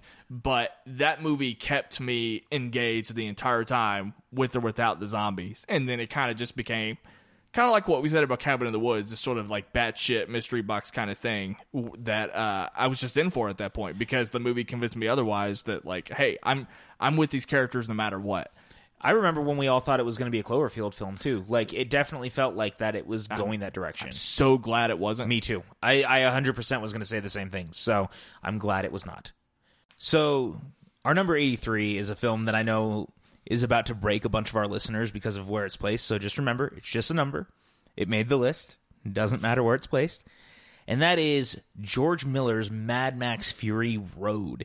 This is a movie that took us all by storm when it hit theaters. We hadn't had a Mad Max film in a very long time, so for it to finally come back as like this action stunt spectacular on the big screen that we really hadn't seen the likes of maybe ever in this way with cars and stuff was pretty wild. And what a great experience. Everything about this movie is just wildly entertaining, with a great lead performance, actually from Charlize Theron, less from Tom Hardy. Did you say Charlize Theron? Yeah. All right. Anyway, go ahead. All right. Well, you know. It sounded like you said Charlize. It's Charlize Theron. Charlize Theron. It sounded like you said Charlize Theron. No, we're good. So, anyway, George Miller, in his 70s, managed to make a film that feels like a 24-year-old on acid and speed managed to make. This movie is absolutely batshit crazy in the best way. Great use of using cinematography and score to tell the story over, like, acting the whole time, because there's a lot happening where you never slow down. It's almost like one really long car chase in a really cool way, and I really like that about it. This is just a wildly entertaining film from beginning to end. This movie fascinates me for a lot of reasons. The build up to it, I had a very limited gauge reading the room as far as, like, hey, what might hit or what might not. And kind of like what I said about Attack the Block, Slash Film, and there were a couple of other sites and blogs that were like all about this movie going into 2015 when it came out. Yes, yeah, 2015. Going into that year, it was whatchamacallit? I can't remember his name. He worked for Slash Film. He doesn't anymore. Jermaine Lucier. Jermaine Lucier. Yeah, it was like his top 10 most anticipated movie, and I remember just being like, "What?" Like, just based on the trailer, it looked like a Fast and Furious to me. So a movie to me. So I was just kind of like, okay, why is that? Like, I didn't understand the impact of George Miller coming back and making a sequel. I had no understanding of that. So it was just like the most whatever thing. Right. So I went in hoping that I would enjoy it. And I remember coming out, and like my cousin took my aunt, and like she just like did not get it, did not like it at all. And I remember a couple of friends of mine coming out and disliking it. And I remember one friend specifically saying to me, I did not like that movie. There was literally no plot. And I remember thinking to myself, that movie is entirely plot. Yeah, no, it's 100% entirely plot. It's the exact opposite of what she had said. And I think what she was kind of getting to is that she just kind of felt like maybe she just didn't care about what was happening. I think is maybe what she meant by it. And I can see that, I guess. I mean, the reason why is that there's very limited character here. And I think that's exactly why we were so taken by Furiosa is just because we just thought she was so cool. That's really all that it is, right? We talked a lot about Furiosa when we reviewed Terminator Dark Fate. Yes, we did. Because Mackenzie Davis was very reminiscent of that. And so it's like, I think Furiosa is obviously just such a cool addition to that universe and great for that movie. Totally. Great female action star for sure. But I don't know that there's, other than the chaotic, frenetic nature of that movie, the visuals and the stunt work, there's not a whole lot for casual audiences to get in on in that way. Definitely not. I think this is like a film lover's favorite movie, but I don't know if it's like the most accepting for general audiences. So it's like the most niche action film ever made on a budget of like $150 million. That's yes, like 100%. So I know that a lot of people love this movie. I don't know that we're always entirely disciplined when like actually examining what this movie is doing. Like it did something that no movie had done before and definitely hasn't been done prior. But at the same time, it's just like it doesn't have it all, in my opinion. Like the fact that I didn't really take anything away from Max. I mean, Tom Hardy's good and he's magnetic, but I don't know. I've never really like been absolutely in love with any of his movies because of him. Totally. There's just like a lot of it is cosmetic and technical. Mm-hmm. So I just don't know that it has enough to push it even further. So I think I'm actually like, that's fine if people want to get upset with this, but I think that as a whole, the community probably needs to rein it back and become a little bit more disciplined when discussing this movie. Well, it's funny because I've also talked about that I think that part of the reason that people love this movie is some of the stuff that they also flacked Tron Legacy for. I feel like if Legacy had come out after, it probably would have actually been as well received as this movie was, because it did a lot of the same things with its visuals and with its music and the way that it told its story.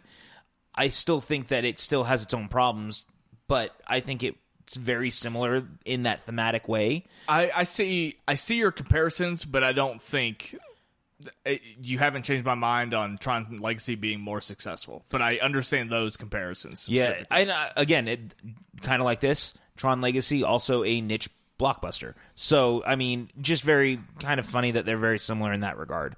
But yeah, I can see where you're also coming from about the idea of reining in the way we talk about it. I mean, I would argue that the other Mad Max films are better story-wise than this one is by quite a bit. Well, the story is go here, no, turn back. Right.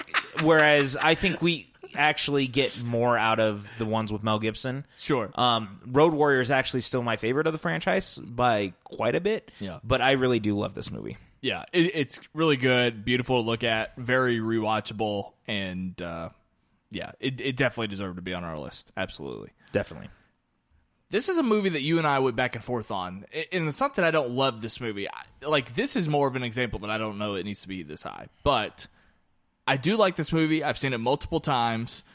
That is Edgar Wright's Baby Driver. Yeah, boy. And I think this was really me pushing for this movie, simply because, one, I adore Edgar Wright, and more than that, I think that he did something so different with this film that he hadn't done with his career so far. And not only that, I think this is easily one of the best heist films that we've seen this decade. But it's just so kind of crazy magnetic. Its use of music is incredible. I really like Ansel Elgort in the role as Baby. There's something about him. He's so likable. Plus, you've got Jamie Foxx, John Hamm, Isaiah Gonzalez. Aitza. Yeah, thank you. You say it like her vowels in her name are reversed. Got it. So even though it's E-I-Z, it's Aitza. It's got it backwards. Thank you. I appreciate that. The now defunct Kevin Spacey, of course, and Flea, which always puts a smile on my face. That's right. Shout out Flea because I'm a big Red Hot Chili Peppers fan. But there's something about this film that is so interesting to me, and that's that, in a way, the movie he was trying to make is like a mythologically fantasy adventure film in a contemporary age. Like, Baby is the knight trying to save the princess, And like, there's just kind of interesting parallels to that. Yeah. But it's also done like a punk rock opera. And that's what I like about it. It's just such a different frenetic energy that I had never quite seen in that way.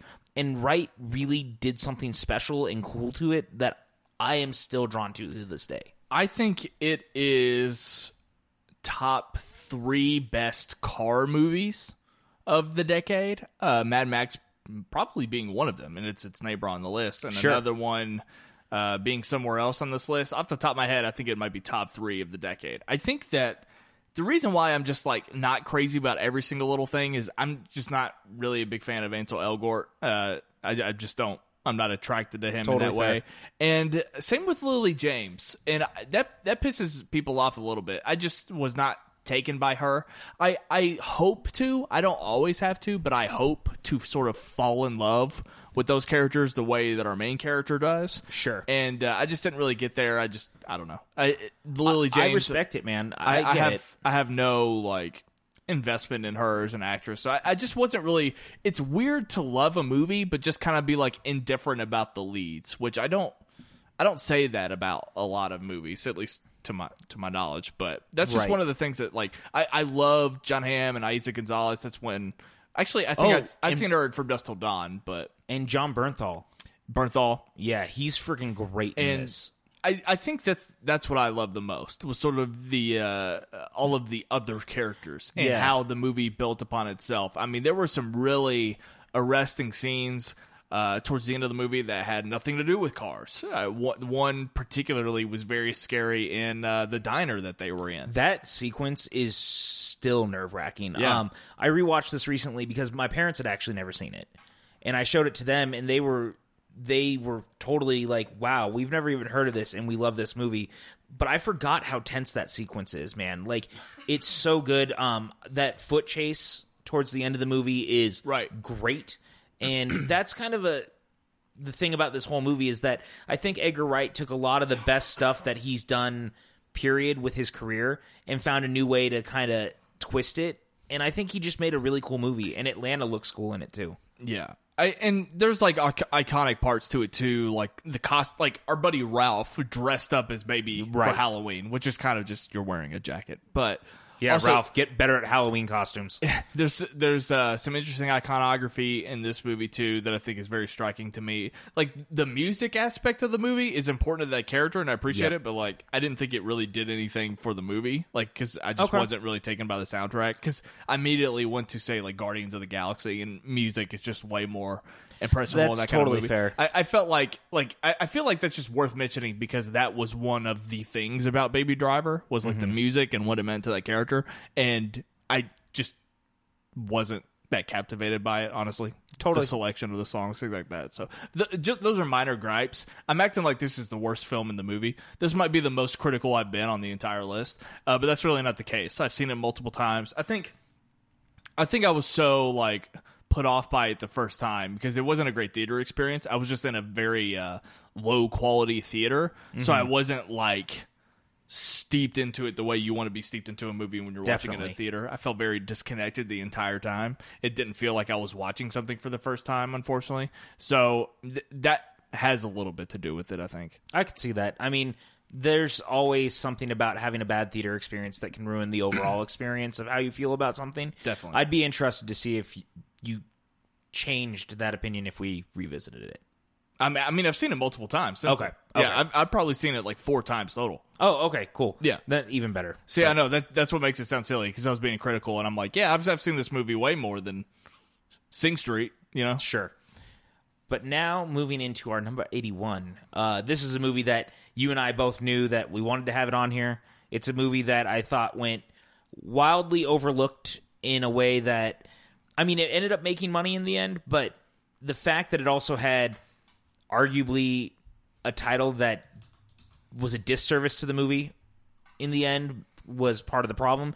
But this is a movie that I adore. It's one of the best sci-fi films easily of the decade, and I'm going to call it by its proper name, which is Live, Die, Repeat, Edge of Tomorrow, starring Tom Cruise and Emily Blunt.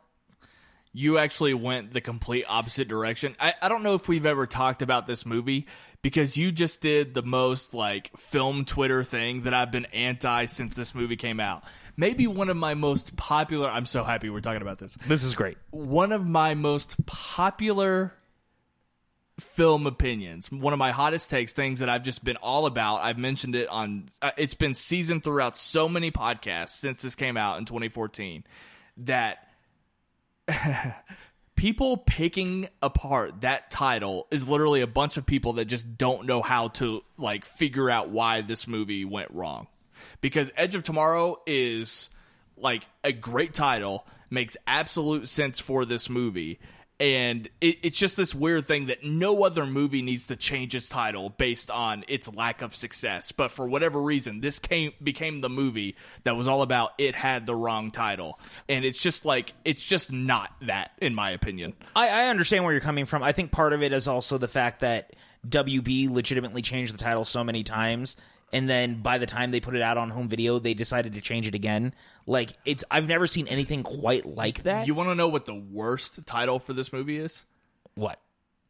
The original title of the source material. All You Need Is Kill? All You Need Is Kill. Yeah. Is it badass? Sure. Would it be a terrible name for a movie like this? Yes, absolutely. I could see like a Nicholas Winding Refn movie being called All You Need Is Kill, but not But like one... a Tom Cruise sci-fi film? Yeah. No, absolutely. Yeah. It also just kind of like...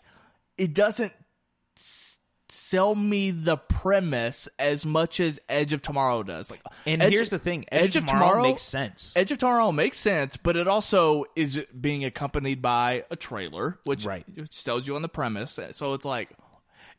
Imagine watching that trailer and just seeing All You Need Is Kill popping up. You'd be like, what? It'd be so confusing. And then you'd have somebody be like, well, it's based on... Yeah, well, maybe that's not good enough because maybe it's a bad title.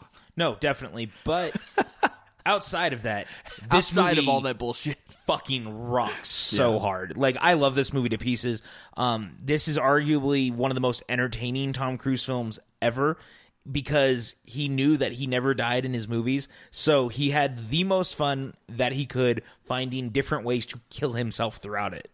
I mean, this is basically Groundhog's Day in science fiction form, and I love everything about that. I love this movie very much. Kind of going back to what I said about Gone Girl. If I could just put this anywhere, it might be in my top 25, maybe top 20. I'm a massive fan of Tom Cruise, obviously. I'm a massive fan of Tom Cruise when he plays in genre films. And I think that the 2010s is maybe his best decade, honestly, at least personally. It's very close, to be completely honest. I mean, I think you can make the case that it is just purely based on the fact that he's stuck around. Sure. Like, if he had just petered off, we'd be like, oh, the 80s or the 90s. But no, it's like, maybe it is the 2010s. I mean, he has made some amazing choices overall the last 2 decades, I would say. Yeah. To keep himself really going strong. But I think there's something to be said about the 2010s in particular. Yeah. In my humble opinion. But there's just something about this film that just is... It grabs you, man. Everything about it. Well, there's also just something to be said about... I think I heard you talk about this... I think we discussed it on Honorable Mentions, or maybe it was just when we were arguing. But the fact that, like, Tom... Oh, it was when we were talking about Jack Reacher. Yeah. The fact that Tom keeps me excited when he keeps his close friends around. And Doug Liman, him and Doug collaborated on another one of my favorite movies of the 2010s, especially that Tom Cruise is in. I can't remember if it's on the list. Is it on the list? I don't know. I don't know either. I'll save it. You guys can figure it out. But also the fact that Macquarie... also was involved in the script. I just love the company that Tom Cruise keeps. Yeah, for sure. And they make him better, and he makes them better, I think, because he himself is a fantastic filmmaker. I think that, like, just... I don't know, man. This might be one of the best sci-fi movies ever. And Blunt is amazing in it. Like, she's such a great co-lead with him. She is the better, like, Furiosa. I was trying to say Furiosa, but came out Fury Road. She is the better Fury Rosa. Yes. You guys know what I'm saying. Furiosa. That's what I get for making fun of PJ for mispronouncing things. Whatever that name is. She's the better version of that. And I just love her character so much in this. She had back-to-back roles, this and another movie that it was the year before this as well, when I was like, oh my God, Emily Blunt might be one of my favorite actresses. Like, thank you, Tom Cruise, for displaying, even though, hey, Tom Cruise loves to display fine-ass young women in his movies, but hey, I'm here for it. Emily Blunt's my favorite because she just has the most, I don't know, she's probably just the most talented. And anyway, I love every aspect of this movie. And I just want to shout out the late, great Bill Paxton, who is so fucking wonderful in this movie. He plays a character from Kentucky in this movie. Yeah, and there's just something about the way he plays that character that is just so on brand for him. And he shines, man. Like, that character sticks out as one of my favorite, like, supporting sci-fi characters. And every time he opens his mouth, it's just funny. I fucking miss that guy so much, dude. Bill Paxton was a legend. I also remember talking about this when I reviewed it back in the day. One of my favorite things coming out of that movie is that I couldn't quite comprehend the design of the aliens, because they have that it kind of Venom has since kind of built upon this visually, I think, the way that they design that character, or the physicality of them. But I remember seeing those aliens for the first time in the theater and just like not really understanding what I was looking at, because their movements, they're kind of like wavy noodles, but they also like jump in weird ways. Like, I remember just being like, this is what it would be like, I think, to see aliens for the first time. And they also had a weird blue glow that reminded me of Attack the Block. Right. Which was interesting. Like, just thought that was a very I could see that. fun thing. I remember, like, they were scary because they weren't predictable, because their anatomy was unique, and I just thought that creature design was so great too. So anyway, shout out Edge of Tomorrow. It balls the fuck out. Number 80 is a movie that I had not seen when we put it on the list, but I have since watched it, and that is Easy A. Yeah, boy. So, how did we get here? Because this was a movie that I had not seen. I knew that it was definitely notable when it comes to comedies and coming-of-age comedies and the launching pad of Emma Stone. But why is Easy A on this list? I think a lot of it kind of came down to, one was what you just talked about, was you hadn't seen it. We had talked a lot about there wasn't a ton of comedies that we had on the list that were going to even make the list once we were putting this together. And there was something to be said about the launching pad of someone like Emma Stone coming out the gate. And there's something about this movie that really spoke to the entire audience when it came out. Like, it was a very big deal when it opened. It's continued to be a big deal. And in a lot of ways, I think it's because we miss John Hughes. And this was maybe one of the closest things we've had to a John Hughes film since John Hughes, in a way. So there's something really interesting about the film. Plus, it's got a really interesting supporting cast. It does. Like, you look at Lisa Kudrow's in this movie, Stanley Tucci's in this movie. Thomas Hayden fucking Church. Thomas Hayden Church. Like, everything about it works. And also to take, similar to 10 Things I Hate About You using Shakespeare as like a launching pad to do their film, they used The Scarlet Letter as their launching pad to do this story, and it's just very interesting. It's a lot of fun. Emma Stone had like so much charisma coming out the gate in this film, and really put her on the map.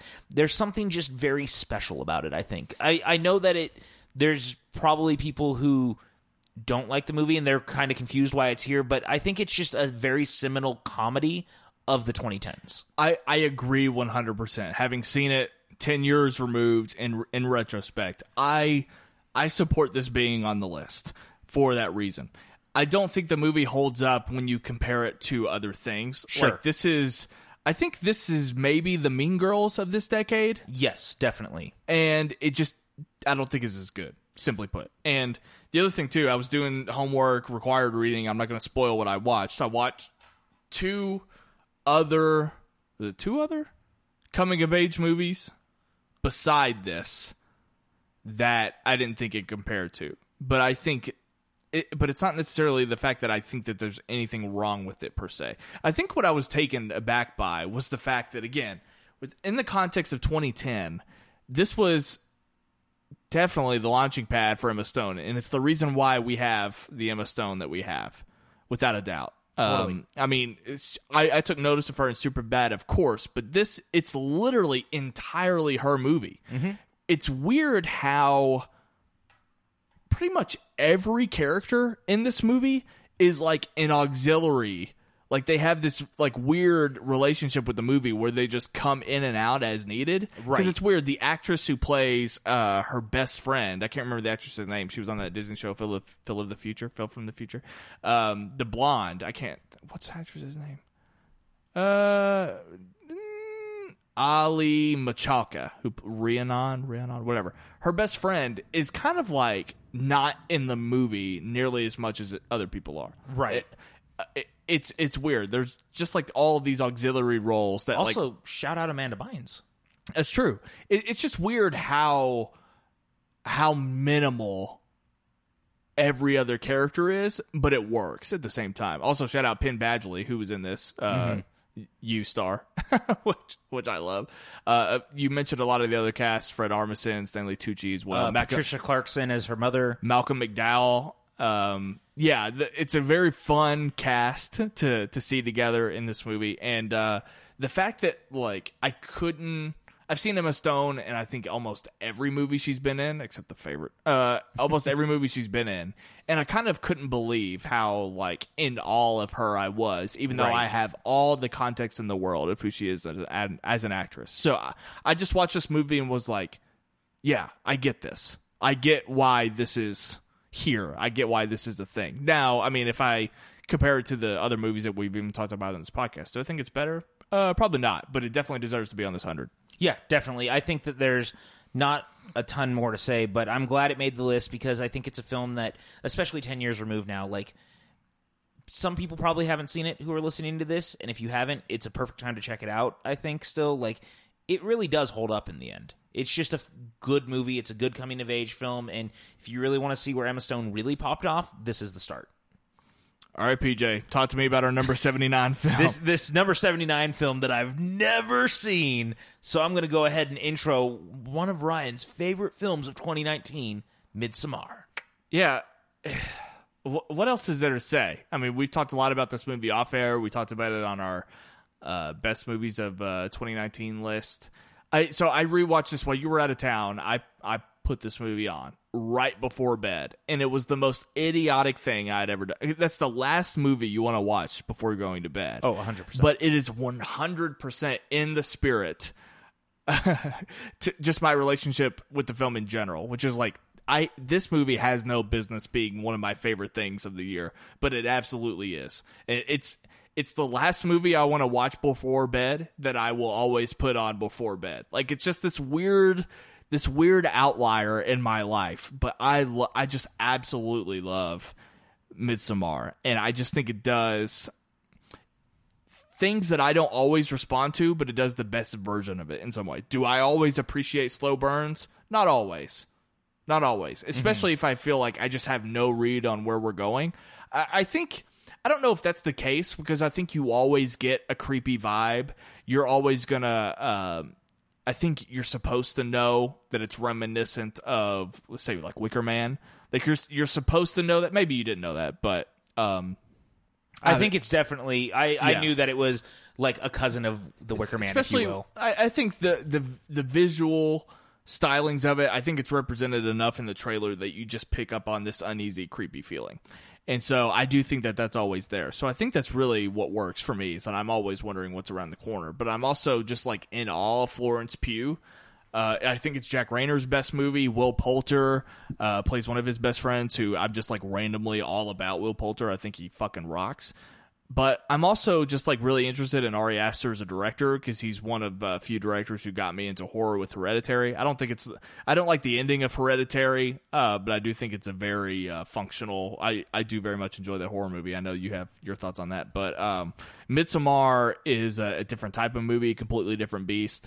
The performance, the way that it builds upon itself, just the absolute feeling of dread that you feel for 2.5 hours. The opening scene will make you want to poop your pants. It's so heavy right out the gate, and it just absolutely sets the tone. And overall, I just found this movie to be very affecting, and there's a lot of things in it that I'm like, oh my god, I can't believe like this is on screen, because there's this weird contrast, because this movie's also, it's very affecting and like deep and dark, but it's also like in this very like overly lit, overly exposed, right, beautiful landscape. And so it's just like, it's just always so interesting in that way. But anyway, Florence Pugh is the reason to stay. And I wish that she was nominated, but unfortunately she's not. Yeah, we're going to watch this. It's just one of those things that I put off, and that's my fault. And I understand the love for it, though, all the same, even though I haven't seen it. And a lot of that comes from the fact that, like, I understand people's love for Ari Aster. That's, I think, why I understand people loving it, because I was one of the few who wasn't super taken with Hereditary, but I respect the people who were, so I can see if he took what he did there and did something even more him, I guess, would be the way to say it. I can see the respect, and I can understand why people love it. Do you have other friends that are all about this movie? Yeah. Does Jacob love this movie? I think Jacob loves this movie. Dan Brunner, of all of the Belts, he loves this movie. You know what I think? I don't think you're going to like this movie. You really think? You really don't think I will? I don't know. I'm reading tea leaves. I don't think it's because of Hereditary. It's a different kind of movie. Right. It just is. But I don't know. I have no idea. Maybe I'm not. Maybe I'll be like you, a movie that you had no business liking, and maybe I'll like it too. Like, who knows? I know that everyone really wants me to watch it, who I've come across, who knows I haven't seen it. That might be why I think you won't like it, because maybe we're building it up too much. I'll go in with expectations of just watching it. I think I can separate myself. I do think it's possible too that like within the first 5 minutes you'll be like, oh, this is what we're doing. Like you're gonna know right away if you're not gonna know right away if you love it or hate it, but you're gonna know right away what kind of movie it's gonna be. Well, that's pretty much his nature, because I mean I felt the same way about Hereditary. It didn't take Hereditary very long for it to become exactly the movie that you thought it was gonna be. Right. So that's kind of that. If you want to take over from here on out, all of the movies in bold are a little bit more your speed for the most part. So if you want to go on and switch, you can take over. Sure, I'll jump in on our 78 then. 78 was one I think you recently just watched this. We had talked about it was one that you hadn't seen. That's right. But I really wanted it to be on the list because I felt like it really had to be here, and that is Her. Spike Jonze's Her. This is such a phenomenal film and one that has really, really stayed with me. I think it has a really interesting conversation about kind of our need for technology and like the way it's evolved over time, and the idea that eventually we have essentially relationships with our technology. And what does that mean? I think this is easily Joaquin Phoenix's best performance. And also, Scarlett Johansson is incredible in this. This is a film that is slightly futuristic while also feeling completely contemporary. It's a really amazing balance that is very striking at times, and I really love it for that. I just find myself so lost in this film every time I watch it, and I have such a hard time not absolutely falling in love with it. So I watched this for the very first time a couple days ago. Mm-hmm. My takeaway, this came out in 2013. Yes. Late 2013, early 2014, one of those.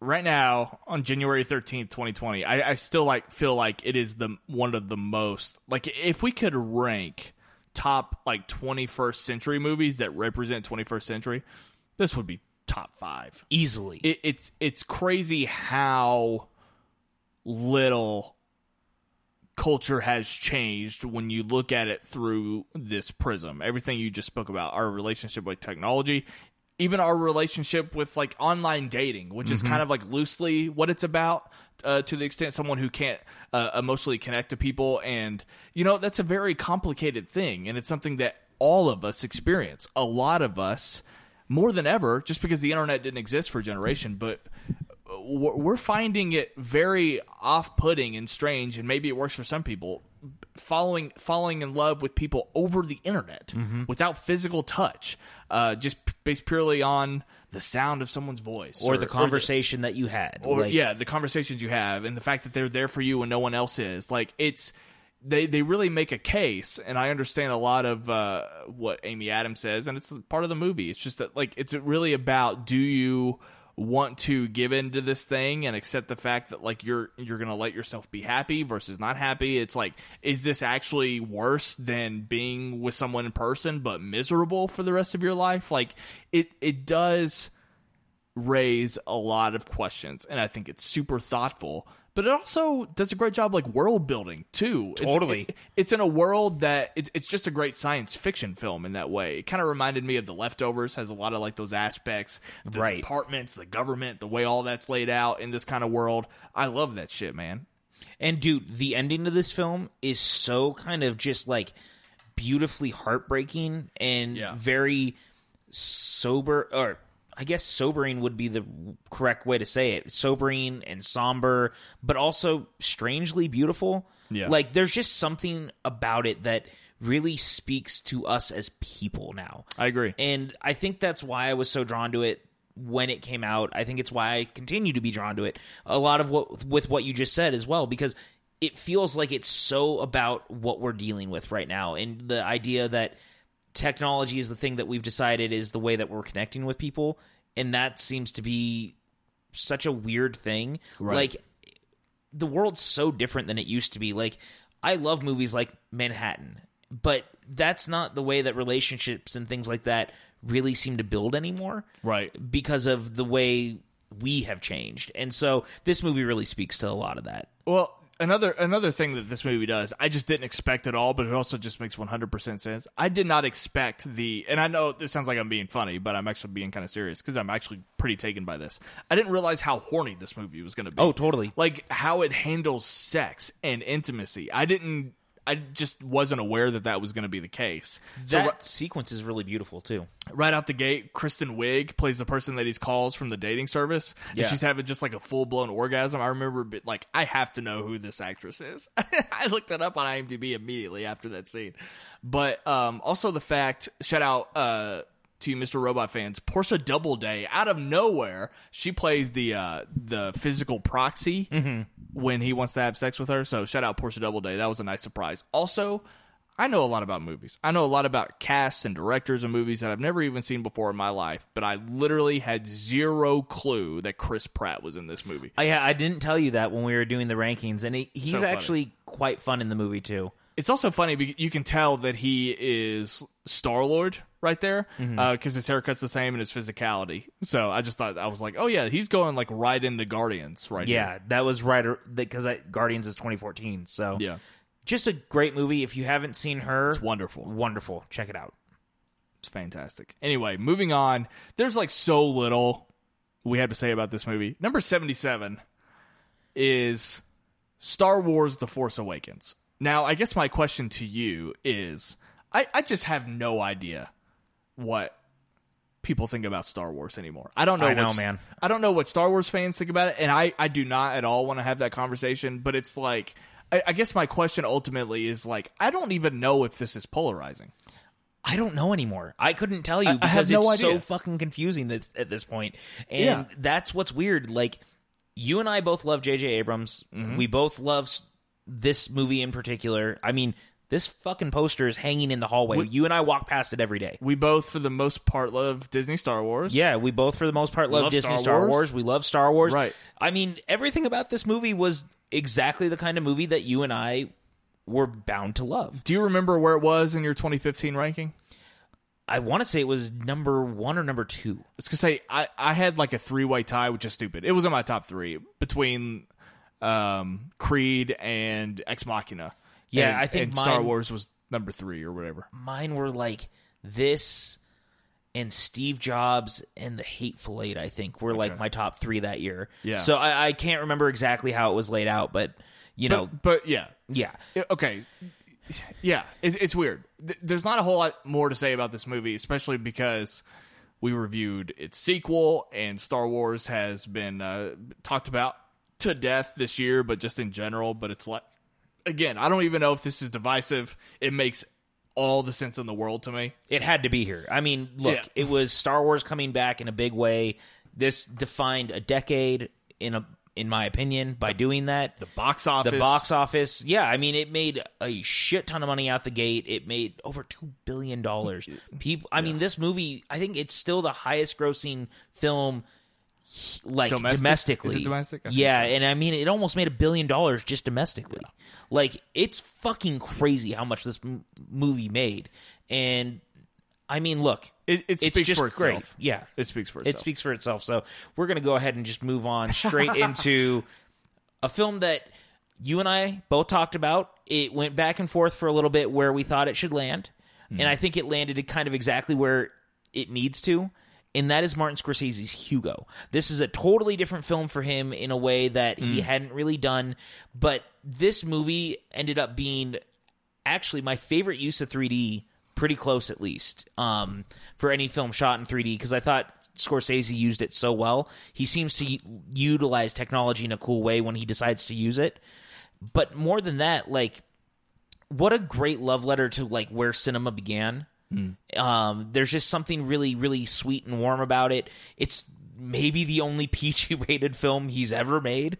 It's the only family film he's really ever made. And there's just something about it that just kind of speaks to me. It's just really wonderful. It's whimsical in a weird way, but it's got a big heart.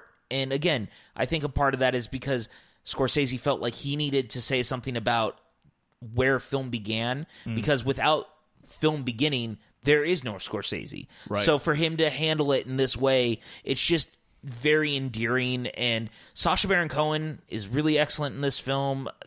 Oh my God, why am I blanking? There's a couple people. I'll run it down real quick. Yeah. So, of course, we have Ben Kingsley, Sacha Baron Cohen, Asa Butterfield, Chloe Grace Moretz. Those two, by the way, like Asa Butterfield might not be nearly as big as Chloe Grace Moretz is, but they still are out there. Asa Butterfield is in one of the best Netflix shows, Sex Education, right now. Chloe Grace Moretz is just Chloe Grace Moretz. She's so good, man. Not only is she great and has really come into her own as an actress, but she's also just like one of like the hottest things on Instagram. Like, she's like one of those celebrities that like people just like obsess over and have like stands for. Like, it's kind of funny. Ray Winstone, who's a personal favorite character actor of mine, Emily Mortimer, Christopher Lee, Michael Stolbarg, shout out. Maybe one of the best what a character cast. actors. Jude Law. Right. Yeah. So what a cast, number one. But Ben Kingsley, there's something about his performance in this that is truly fucking mesmerizing and wonderful and just a great movie. So I remember skipping out on this just because I thought it was a kid's movie. And yes, it is about kids. It is a family film. Absolutely. I don't disagree with that. But when I thought it was a kid's movie, I thought it was like a kid's movie in the way that no kid's movie would be about the history of cinema. Sure. Totally. I thought it was going to be more like The Page Master. Like that kind of thing, or the right, yeah. So I just didn't have the proper context. I didn't realize there's a little bit more. There's a little bit more to it than that. And you know what though? That Pagemaster comparison's not terrible, because in a way, the Pagemaster is kind of a film that's a love letter to literature. Like, you may not, sure, you know what I mean. Like, in the same way that this is a love letter to cinema. But the Pagemaster would have to be directed by Martin Scorsese for me to view it as a 21-year-old. No, totally. And I agree with that. But I actually found that surprisingly apt as like a comparison. Like, I hadn't really thought about that until you said it. It's like, right. No, they are a little bit similar, like totally different movies, but both of them are trying to function as like love letters to things that formed them. Yeah. And there's something cool about that. It won 5 Oscars.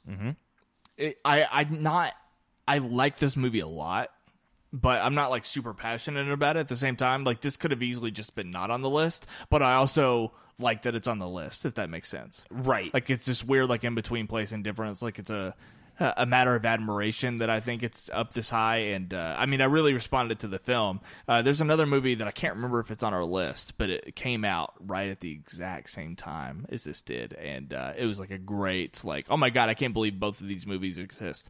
I don't think it's on here. I'll just go on and say it if it's not on here. Which movie? One more look real quick. Yes, not on here. It was back to back with Adventures of Tintin. Oh yeah, where I was like, holy shit, I can't believe both of these movies exist. They came out like right in the same month, I think. So Tintin was one that actually got unfortunately nuked, I think, from the honorable mentions. That was, yeah, I think so. That's where that one was on the list for a long time. Yeah. So not that we don't both adore Tintin, it was just one of those things that fell by the wayside. I'll say that much. Let me breeze through real quick the last few movies that we talked about. So I'll just go. I'll start back at 100. I'll just run through it real quick. Let's do it because we're in like our bottom third. John Carter, Furious 7, Attack the Block, Upgrade, Wonder Woman, The World's End, Sing Street, True Grit, Little Women, Gone Girl, Moana, Irishman, Place Beyond the Pines, Tangled, The Descendants, Cabin in the Woods, Overlord, Mad Max Fury Road, Baby Driver, Edge of Tomorrow, Easy A, Midsommar, Her, Star Wars: The Force Awakens, and Hugo. So number 75, we're a quarter into the list. It's Dread. Goddamn right it is. Of course it is, because this movie is just not gonna not be on this list. I mean, look, Dread is arguably one of the coolest reboots of any character to hit the big screen. It was such a smart adaptation at the time to take a very drastically different approach to Dredd from what people remembered Judge Dredd being. Unfortunately, I think that a big part of that was the problem is people remembered Stallone's Judge Dredd and they just didn't show up for this, which is really too bad because Carl Urban is fucking awesome in this. And not only that, I think the other problem is that this and The Raid were so similar and they came out at like the exact same time. Right. And people were responding very heavily to The Raid and Dredd just kind of went overlooked. Yeah, that's unfortunate. I mean, I love watching both of those movies despite being very similar. But the thing about Dredd, too, it's like literally none of it makes any sense at all. Like, do I give a fuck about Judge Dredd and Sly Stallone in that movie? No, I do not. Does that movie warrant a remake or a sequel? No. Does it warrant a reboot? No. I don't give a fuck about Dredd. Dredd came out and made me give a fuck. Yes. It was crazy. It's also like one of those weird things where like Hollywood might still be afraid to follow suit, but it kind of just proves that like maybe you don't need to see an actor's face the entire time. Like maybe, Abso-fucking-lutely. Maybe you can. I thought that was such a thoughtful experiment for this movie. I don't know if it gets enough credit for doing that, but at the same time, it's like maybe we will buy into that. Maybe, and I think there's probably been a few examples since then where that's been the case that I can't think of off the top of my head. But I would one credit of them I could Dredd. think of is Force Awakens. You know, Kylo for the first half of that movie stays in the helmet. I mean, obviously, that changes, but they do, at least for a while, they do keep it off. Right. Or keep it on, I should say. I'm trying to think. I can't go through it in my head, and maybe it's not worth trying, but just like faceless characters. V for Vendetta? I was going to say, even like Captain Phasma, you could say that about in the first movie. It was like, obviously she kind of became nothing, but she was a cool character at the time. Yeah. But and I think it also speaks to Carl Urban. Like, as an actor, that he's able to carry the movie without us really seeing him. I mean, you see him, but it's just from the chin down. Like, that's how good he is in this. And this might be like maybe the most... Is this the best cult movie on our list, maybe? I don't know if it gets more cult classic than this. I don't think that... I mean, there's a couple that I know are kind of cult classics that we'll talk about that are on this list, but this might be one of the biggest. Right. Outside of maybe Cabin in the Woods. Right. Oh, that's... Yeah, okay. But definitely the fan base and the fact that people are pleading for... maybe not another movie, but a Netflix series, things like that. I mean, it just should happen. They're making an Amazon show now. Is where Dredd ended up. I'll take it. I don't care. I love Dredd, and I would love to see more. So yeah. Moving into our number 74, this was a film that I was very pleasantly surprised. And actually, talk about cult film. This is one that I'm really, really glad made the list. It's a movie that stars the late Anton Yelchin, who is just absolutely dynamite in it, but more importantly, it stars Patrick Stewart in one of his only villain turns, and he is absolutely terrifying, and that is Green Room. This is a film that fills me with much joy as much as it does much dread in a really, really cool way. One of the best horror thrillers easily of the decade, but just something truly frightening in the idea that you go to a club as a band to perform music and to be taken hostage by white supremacists, and what does that do? What a great film.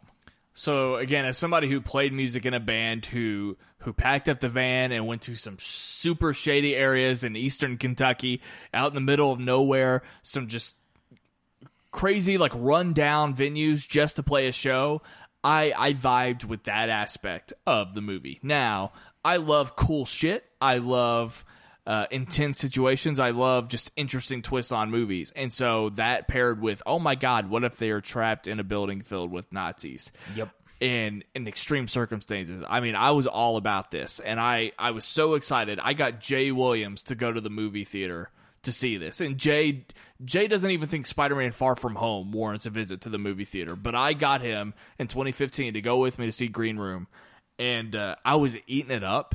It was crazy. His girlfriend was with us, and she was not prepared for the type of movie that it was, and it like made her physically like ill, and she like had to get up and walk out because of how like it's real visceral, man. Like, yes, it is. It's a fucking intense film.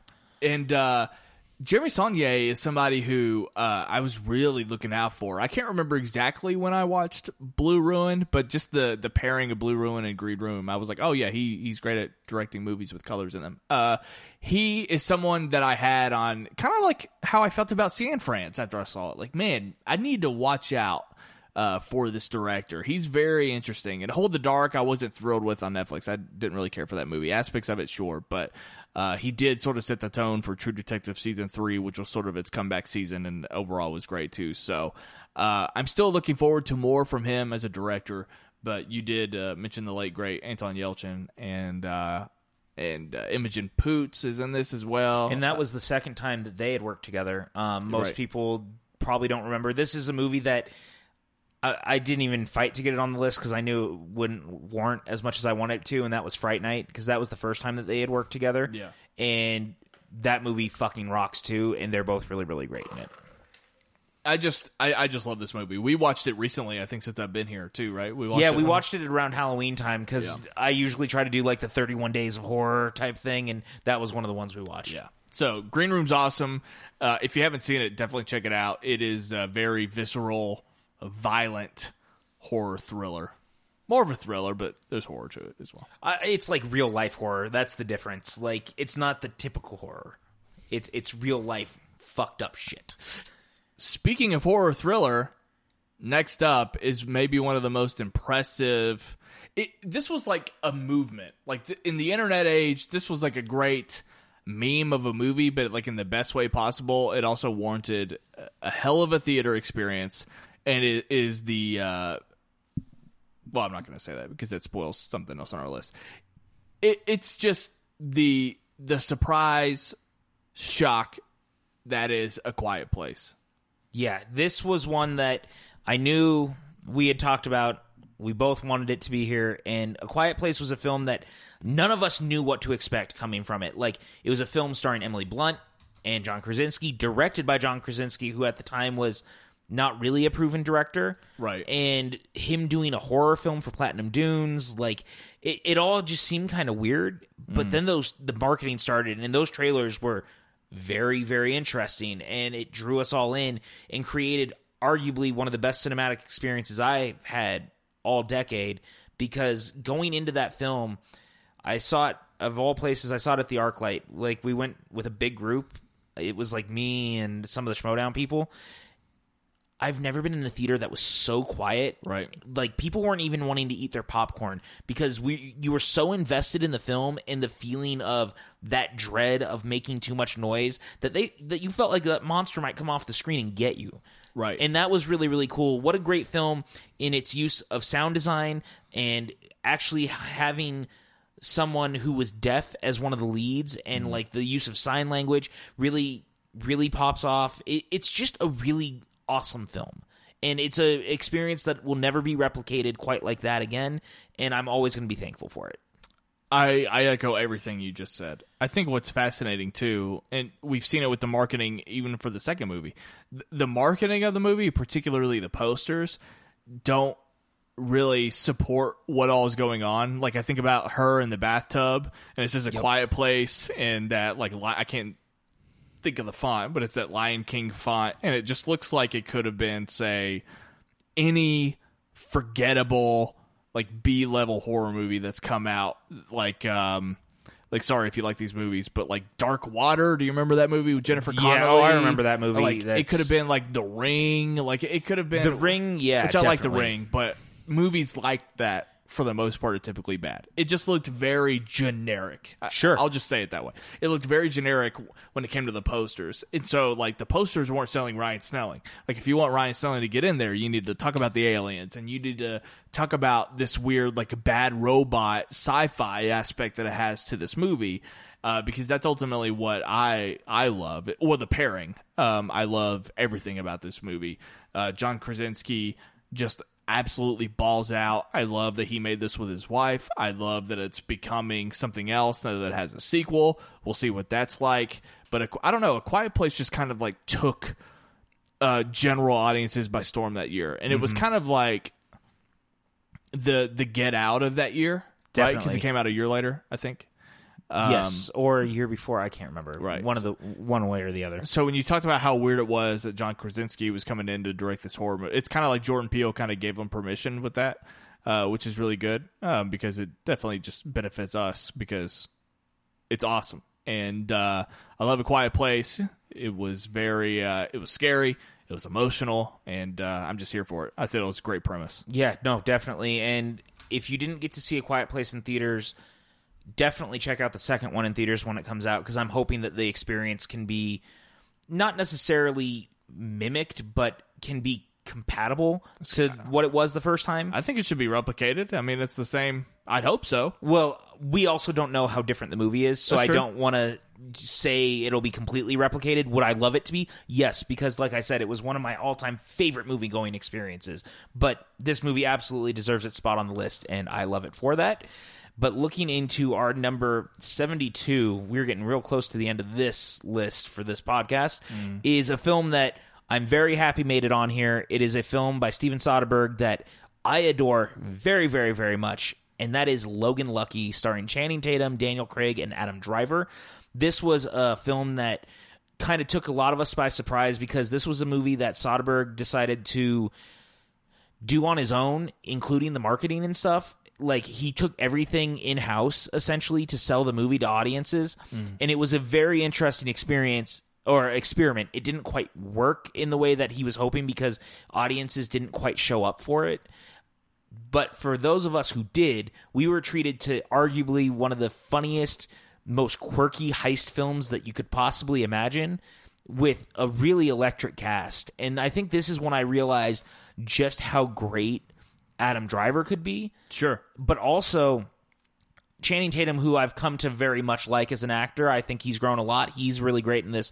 But Daniel Craig, playing so against type of what we know him to be, Right. He is so hilarious and over the top in this movie. It is almost best supporting actor nominee worthy. Like, that's how good he is. Did you know that I saw this movie in a theater? No, I didn't. Isn't that hilarious? That's awesome. It I was mean, just like, thank God. It was just like on a whim. Like, I was like, yeah, I like Soderbergh. I have nothing else going on. I'm just going to go see Logan Lucky. And it was just kind of, it was a weird thing. Like, flip a coin, I don't go see that movie in theaters. But I did. And I very much enjoy it. Steven Soderbergh is maybe the most frustrating director for me personally. You've heard me talk a lot about this, especially since The Laundromat came out, since I've been here. But Steven Soderbergh is personally frustrating just because I think he is so hit or miss when it comes to my sensibilities. I loved the movie Unsane, was very disappointed with High Flying Bird and The Laundromat. Very disappointed. But, so it's like, we're kind of like, in the past 5 years, we're 2 for 4. With, Totally. For me personally, for Soderbergh. And, you know, it's been hit or miss elsewhere in the decade, too. Contagion I liked, and then he followed it up with Haywire. It's like, okay, Magic Mike, you were never going to sell me on. I still, to this day, have not seen it, unfortunately. I do want to, though, because I hear that there's a lot more to it. But at the time, I saw what I think a lot of people saw in Magic Mike and didn't think that it was for me. So, personally, Soderbergh is just frustrating in that way. Logan Lucky, I'm glad to say, very big fan of this movie. You're absolutely right about Adam Driver.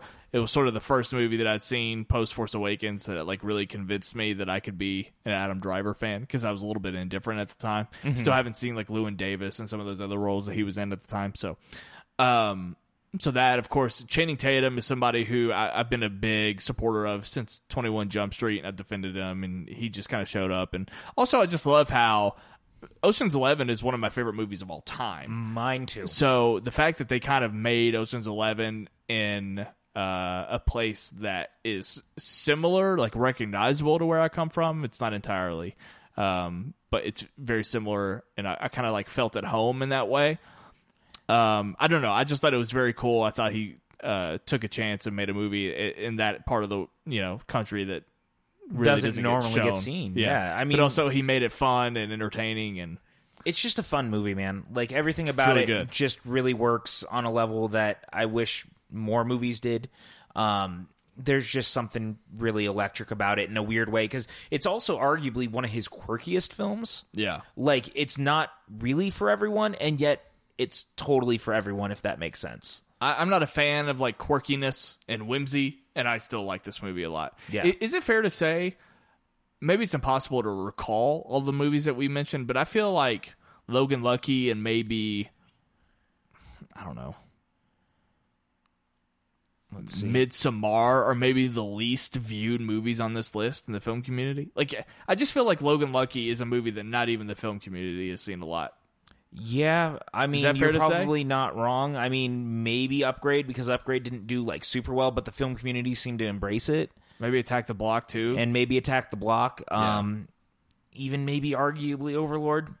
Maybe Overlord but didn't break even, which I was shocked to see that. Right, that's what I mean. Crazy. So I think it was a $40 million, and it only made like 37. I mean, I like to think that a lot of our listeners did see these. But if you did not, this is like such a perfect launching point to push you guys to see other things, which is really what I'm hoping. The movie that I'm fearing nobody has seen is coming up. Yeah. Including you. But we'll get there. Well, I know I haven't seen it. Right. Unfortunately. So anyway, Logan Lucky. Number 71, it's a movie that I don't think we need to spend a lot of time on. No, definitely not. I do think people are going to be most critical. Like we talked sort of about The Irishman and Mad Max Fury Road being these like bullet points. I think people are going to be most critical of how we've ranked and placed superhero movies. I don't disagree with this. Like that's going to be what people point at the most. And we have arrived to, I believe, our second superhero movie of the entire list in the top 100. Wonder Woman first, and now we are at number 71, and that is Spider-Man Homecoming. I was very excited that we got this on the list, number one. I think there was a little bit of back and forth of which of the Spider-Man films we thought needed to be on the list. I think this one made the most sense, though, because I may like Far From Home more, but Homecoming was the rallying cry that Spider-Man could still work on the big screen. It's the Force Awakens of Spider-Man. Correct, because it made us care again. I mean, it started with Civil War and his introduction in it. Yeah. But more than that, it was the fact that, at least for me, and I know this is very controversial. Look, I grew up on the Sam Raimi Spider-Man films. Obviously, you did as well. Like, we were both there at the beginning. And we were there. And I like those movies. But I never felt like they were the Spider-Man films that I had wanted for so long, because Tobey Maguire is obviously much older than being like a high school kid, and it didn't find all the heart and like the almost street level vibe that I had hoped that the character could achieve. Homecoming did all of that and more. Homecoming really felt like a Spider-Man film where he was the hero of a tiny part of a bigger world, but he wants to be more, and that's so in keeping with the character when you consider in the early comics he was trying to join the Fantastic Four, right, and he thought he was bigger than himself, only to realize, no, maybe I do need to be the friendly neighborhood Spider-Man. And there's just something about that idea and him doing like the weird odds and ends of like trying to stop a bike thief and things like that, that is just so fun. And again, to bring this character back in a way that Spider-Man 3 had already kind of waned on the audiences. Then the Amazing Spider-Man came out and people either liked it or didn't. And then the Amazing Spider-Man 2 basically imploded the franchise. Right. And the character. So it was what was next. And Homecoming ended up being the best of both worlds because it also was a Marvel production under Kevin Feige. Right. And so I literally mean it's the Force Awakens for Spider-Man, but there's for the obvious reasons, but also just the idea that, like, something I've said about Force Awakens in retrospect. Do I think that the Force Awakens had to rely on nostalgia, or do I think that it had to bring back all the old characters or rhyme with A New Hope, whatever, all that stuff? No. It could have been a lot of things, but I also agree with every single instinct that went into making that movie. Absolutely. And I agree with every instinct that went into Spider-Man Homecoming. I think the most controversial and the most divisive, the things that people like to argue about now, are the implementation of Tony Stark and his relationship with that character. And I think that instinct is accurate. Where you are when you make that movie in 2017, it's like, no, that's how you bring Spider-Man into the MCU. That's how he belongs here. Can you grow out of it eventually? I understand that criticism, but that's how you do it. That's how you make a different type of Spider-Man movie. You get rid of the Uncle Ben stuff too, the recast. I think, even though I love where Marvel is right now, and they maybe make better movies than ever before right now, but I think what Marvel's lacking in the second half of the Infinity Saga compared to the first is that there's just something about those actors that you can't imagine any other actor doing it. Right. And I kind of poked fun at Chadwick Boseman earlier, but even fucking Benedict Cumberbatch is Doctor Strange. Like, is he great in the role? Absolutely, but he's not irreplaceable. Robert Downey Jr. Right. He's not what we say about Hugh Chris Jackman Evans and Ryan Reynolds, even outside of the MCU.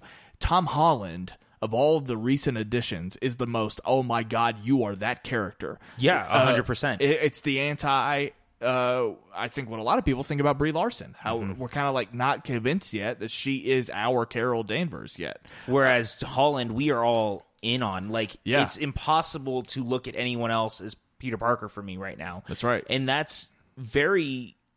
speaks a lot to him. Yes, it and does. it speaks a lot to the way that Feige understands the character. And I would even say that John Watts understands the character. Totally. And so I think that's really great. And I also want to say this film also arguably has one of the best MCU villains, because the MCU is 100% known for having a villain problem, quote unquote. I don't always necessarily agree with that, but Adrian Toomes, played by Michael Keaton, is easily one of the best MCU villains because he's so human. He's, again, that friendly neighborhood approach meant that you were seeing the ground level of what something like the Avengers first battle did to people in life and the repercussions of it. It's also just so genius. Totally. It's so obvious, but so genius that if you're selling this as, oh, this is Marvel doing John Hughes, okay, this is about teenagers coming of age, high school.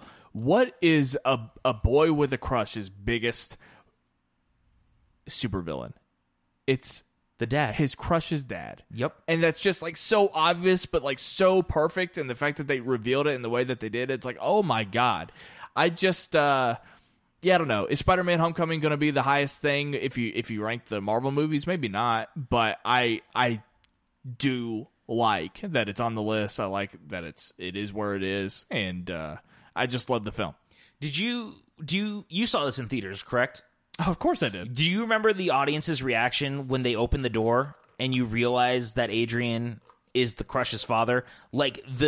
I remember the first time we saw it. I remember how I felt about it and how my sister felt about it, who I saw it with. I don't know if I remember the audience per se, but I feel like, my memory just tells me everybody felt the way I did. But there was an audible gasp in the theater when it happened in like the best way. Yeah. Like everyone went, what the fuck? And it leads to one of the best scenes in the MCU period, in my opinion, which is them in the car. Oh, 100%. That scene is tense as hell. It's like and I love just one of the most well-directed and best acted best too. Tonally. I just think that scene is like, yeah.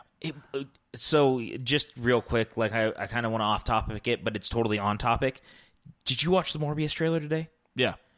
How fucking weird was it that Michael Keaton was in it and as Adrian Toomes? It was weird. Like, I'm not gonna lie, it threw me off. I knew that J.K. Simmons was in the film. I had heard he had shot some stuff, but the Michael Keaton thing threw me off entirely. Yeah, it's one of those things that, like, through this prism where we sit right now, it just kind of like reeks of desperation. But like, if they pull it off in like 3 years, we could be like, man, that was a great play. Totally. Just like, given the circumstance of where we're all at, it's like I'm only gonna take that. It's only gonna give me a bad taste in my mouth. No, and you're not the only one who said that, because I got a text message earlier from Jacob, and he was like, so Sony clearly doesn't believe in the movie. And I was like, I don't think it's really that. I really think that they just want to push that they're in the MCU now. Right. But it's just unfortunate that it felt like that. Yeah. But moving into our next film, this was a film that I fought tooth and nail to be on this list. This is a movie that I know myself and a lot of film Twitter loves, but also I think a lot of people just in general, and that is our number 70, Paddington 2. You have not seen this. Yeah. You're not a big fan of whimsy. I don't like whimsy. Here's my take on this, and this is uneducated. I haven't seen the movie, obviously. I can bet that even though this isn't my type of movie, I bet I watch this movie and I'm taken by it, and I think I would enjoy it. I agree. I do not think I would still want to put it on this list, but I think you would be surprised. You and I both went for a diverse list. I felt like, at least as far as family entertainment goes, Paddington 2, I believe, still holds 100% on Rotten Tomatoes. I'll double check. Yeah, could you look for me and fact check that? It may have fallen, but it was at 100% once upon a time, and they were really pushing the fact. It's a 100%. Okay, so this is a 100% rated fresh film on Rotten Tomatoes, which is wild. Yeah. But there's just something so wonderful about the Paddington films, and especially Paddington 2. It found the best way to be like one of the most engrossing and wonderful family films I've ever seen, but it's just also, it just makes you feel good. Like, I would fucking die for Paddington. Like, that's how good this movie is. That's what I've heard. So, like, even though, like, I don't know if this speaks to my sensibilities, I actually respect the hell out of this being on the list, just because the Paddington, I haven't seen either one of the Paddington movies, but it's kind of like this unsuspecting thing. It kind of reminds me of the Lego movie franchise when it kind of came out. It was like this unsuspecting, came out in January, February, kind of had this release like, oh my God, we didn't know this could just not have worked at all. It could have been, it could have been the Emoji Movie. Like either one of these could have been. And the fact that both Paddington movies have come out and just like gained so much support, and I respect it. They're huge winners at the box office too. And so anyway, I respect that it's on this list. I like that one movie at least was on here to represent. So yeah, I felt like, especially this one, just because this seems to be, when people talk about Paddington, this seems to be the clear divide of like, they're both great, but the second one is just like the movie. And there's just something about seeing some of the people in these films, like Peter Capaldi, obviously, most people now probably know him as the Doctor, but as kind of like the grumpy neighbor, and then Hugh Grant playing against type as the villain. Like, there's just some very fun stuff about it, and for Paddington to get in this just randomly ridiculous situation that leads to him ending up in prison when all he's trying to do is get a birthday present, it's just so fucking great and genius, and yet the whole time you're just like, this goddamn bear could do anything and I would go anywhere with him. So Paddington 2, thank you for being so wonderful and making my heart so full, and I'm glad you're on the list. I love that. This next movie is the movie that I was referring to when I said that, like, maybe nobody has seen this movie. It's Animal Kingdom. So Animal Kingdom is an Australian movie, most notably starring Guy Pearce. Came out in 2010. This movie struck me when I was working at Blockbuster. I saw it on the shelf. We had one copy. I saw Guy Pearce. I was on this big Guy Pearce run back then, right? So I picked it up. On the cover, I think it said the Australian answer to The Godfather. Or it was either that, something like that, or Goodfellas. I can't remember exactly what the quote was. I think it was Goodfellas. I want to say it was Goodfellas, but I could be wrong. I thought I had the cover in front of me, but that's the wrong one. So different quotes. But regardless, I was like super intrigued by it. So I was like, I want to give it a shot. So I'm not going to spend hardly any time on this. I'm just going to let you all know what it's about. The main character is a 17-year-old. Something bad happens to him that forces him to get adopted and associate with a bad branch of the family that is involved in organized crime.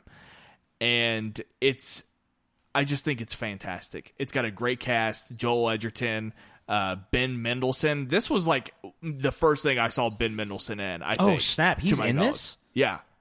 Oh, It's Mendelsohn, Guy Pearce, Joel Edgerton, and what's her face? Jackie Weaver from Silver Linings Playbook. Right. It's a phenomenal cast.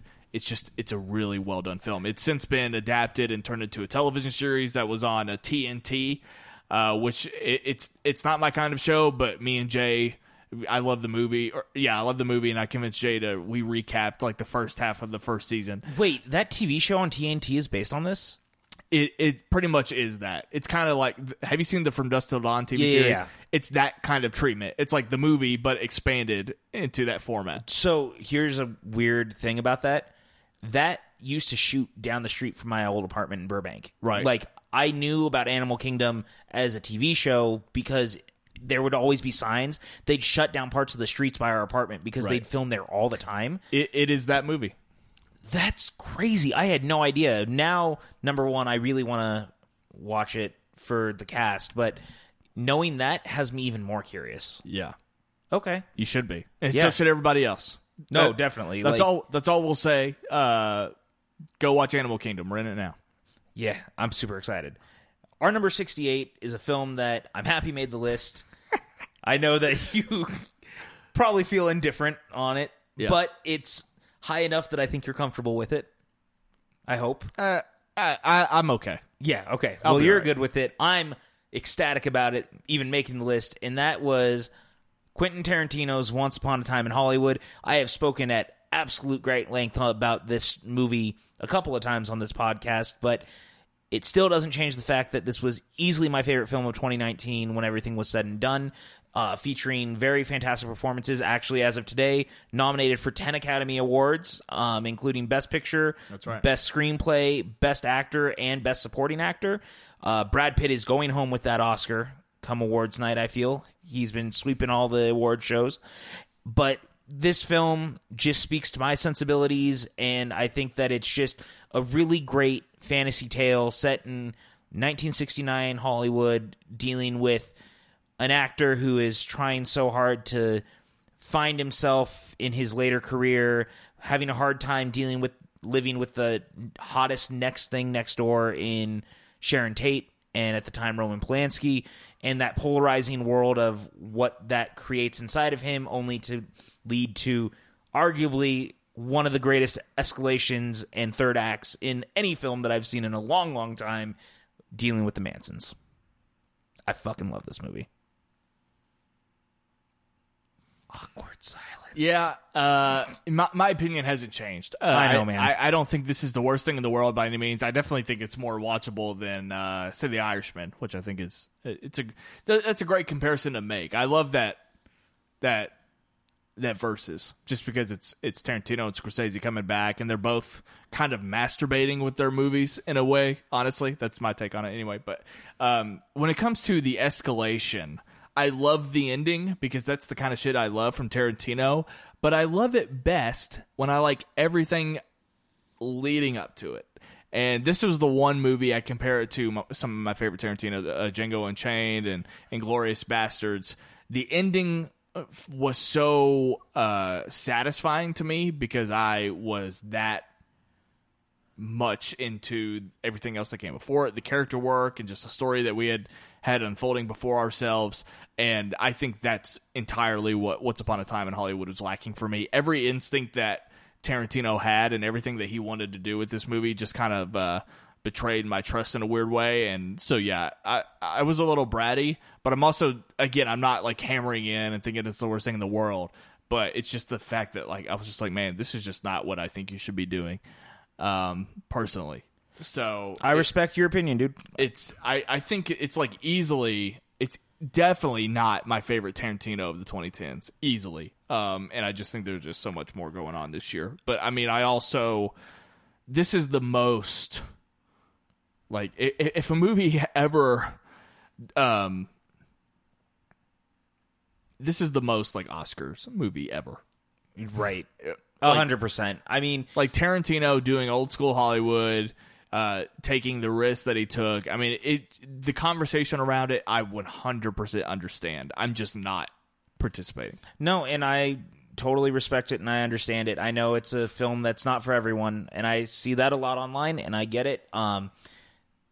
Everyone's mileage varies. It just happens to be my shit. I get it. It's all good. It's number 68. Still did good. It's in the top 3/4. It's whatever. You get it. Technically 3/4, I guess. Yeah. Math. Number 67, the final film that we are discussing on this podcast. It's called. Nicely done on our last film. I almost said it's called Tom Hanks. And I was just going to say the name of the actor. No, it's called Captain Phillips, starring Tom Hanks. This is a really awesome film. This is my favorite Paul Greengrass film, number 1. I just want to throw that out there. Okay. I know that's an unpopular opinion, but I just think it's because I'm so in love with Tom Hanks' performance in this film that it makes this my favorite Paul Greengrass film. There's something about the way that he plays it that I cannot believe he did not get nominated for Best Actor that year, because if anything, for the last 20 minutes, he should have won. Did he not get nominated? No. I was going to say the movie got nominated for Best Picture, but I couldn't remember if he did or not. Today was the first time in 20 years he's been nominated for an Academy Award. Oh, that's right. Okay. So take that for what you will. Is that what I read correctly? I don't think that's right. Someone Wasn't he put nominated something for like- Bridge of Spies? I don't think. Look it up. Because Tom Hanks Oscar someone nominations. earlier said something like that, and I was like, that doesn't sound right, but someone ran with it. Well, the LA Times said it ends 20-year drought. Okay, so it was. All right. Interesting. So now I feel less crazy because I definitely second-guessed myself. I did too. I didn't. That's crazy, number one, because when you think of some of the performances he's given over the last 20 years, he definitely deserved nominations, but this was the one where he deserved not only to get it, but he probably really should have won. This movie is one of the most tense films I've ever seen, especially based on a real-life tragedy. There's just something so incredibly arresting about how you feel while you're watching it. It's one of the best pressure cooker films I've ever seen. I would agree with that. Yeah. I remember poor guy when the villain of the movie was nominated for, I think it was an Academy Award that year. I remember making the joke, "You will never be in another movie again." Because I think he was like in some random show this past year. He's in Blade Runner 2049, I think, also. Wasn't he? Yeah, I think he is. Maybe I'm misremembering, but he was definitely in another movie in the last couple of years. I can't remember what it was. I was just under the impression that he was like so stereotyped in that movie that like how the hell is he gonna? Oh my god, he was in Castle Rock. I didn't know that. Hey, oh yeah. You know what? Fuck me. I'm wrong. He was in Castle Rock. See, he was in Pirates of Somalia. He played. See, that's what I was going for. I was right. He played that was in 2017, so a few years after Captain Phillips. So you know what? I was wrong about that. Good for him. So anyway, I agree. Paul Greengrass, I like very much. I don't like every single one of his movies. I thought Green Zone was pretty forgettable. Unfortunately, but I do like Greengrass, and when he hits, he fucking hits. So I had a great time with Captain Phillips. It's a very long movie to sustain that pressure cooker that you talked to. I think it's almost 2.5 hours. I think so. Yeah. But I mean, I'll never forget breaking down when I saw him break down in the at the end the of the medical movie. bay or whatever at the end of the movie. I was like, fuck, man, that's so good. That again, how Tom Hanks did not even get nominated that year for that alone is mind-boggling. Yeah, it's pretty. That was a very effective scene. I mean, it stayed with me a long, long time. I actually haven't even revisited this film since the first time I saw it because I still remember how it made me feel. Mm-hmm. And it's one of those movies that I don't necessarily know if I can like sit through that right away again, if that makes sense.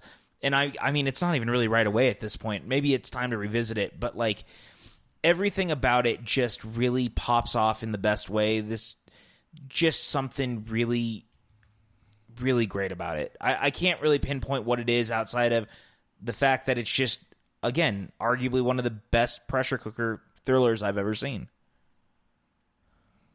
Should we go through this list one more? I think so. Just to give everyone a taste. Guys, how do you feel about the list? They hate us. I can already feel it. I feel the tweets coming. Number 100 is John Carter. Number 99 is Furious 7, Attack the Block, Upgrade, Wonder Woman, The World's End, Sing Street, True Grit, Little Women, Gone Girl, Moana, The Irishman, Place Beyond the Pines, Tangled, The Descendants, Cabin in the Woods, Overlord, Mad Max Fury Road, Baby Driver, Edge of Tomorrow, Easy A, Midsommar, Her, Star Wars The Force Awakens, Hugo, Dread, Green Room, A Quiet Place, Logan Lucky, Spider-Man Homecoming, Paddington 2, Animal Kingdom, Once Upon a Time in Hollywood, and Captain Phillips.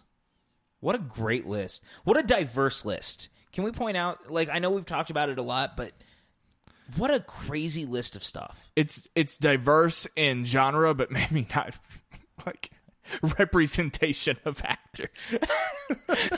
Hey, we got Moana. That's Pacific Islander, right? That's true. Furious 7 has a super diverse cast. That's something that movie should get a lot of credit for. John Carter, half of the people in that movie are orange. John Boyega is in Attack the Block. Wonder Woman. There's some stuff going on here. Yeah, I mean, look, it's a great list, I think, so far. Overlord is led by a black gentleman. Yes, sir.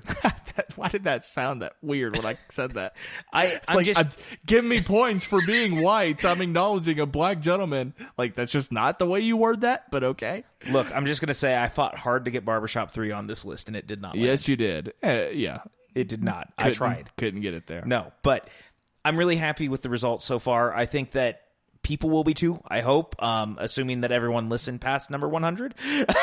That's right. You know, that's my fear. But I think that, again, as we keep going through this, you guys are going to see that, like, we just love different types of film. And we're trying really hard to also hope that you guys will love different types of film, and we'll check them out. There's more diversity coming up as well in representation, but also the types of films that are in the next part, which will be part 3, which is number 66 through 34.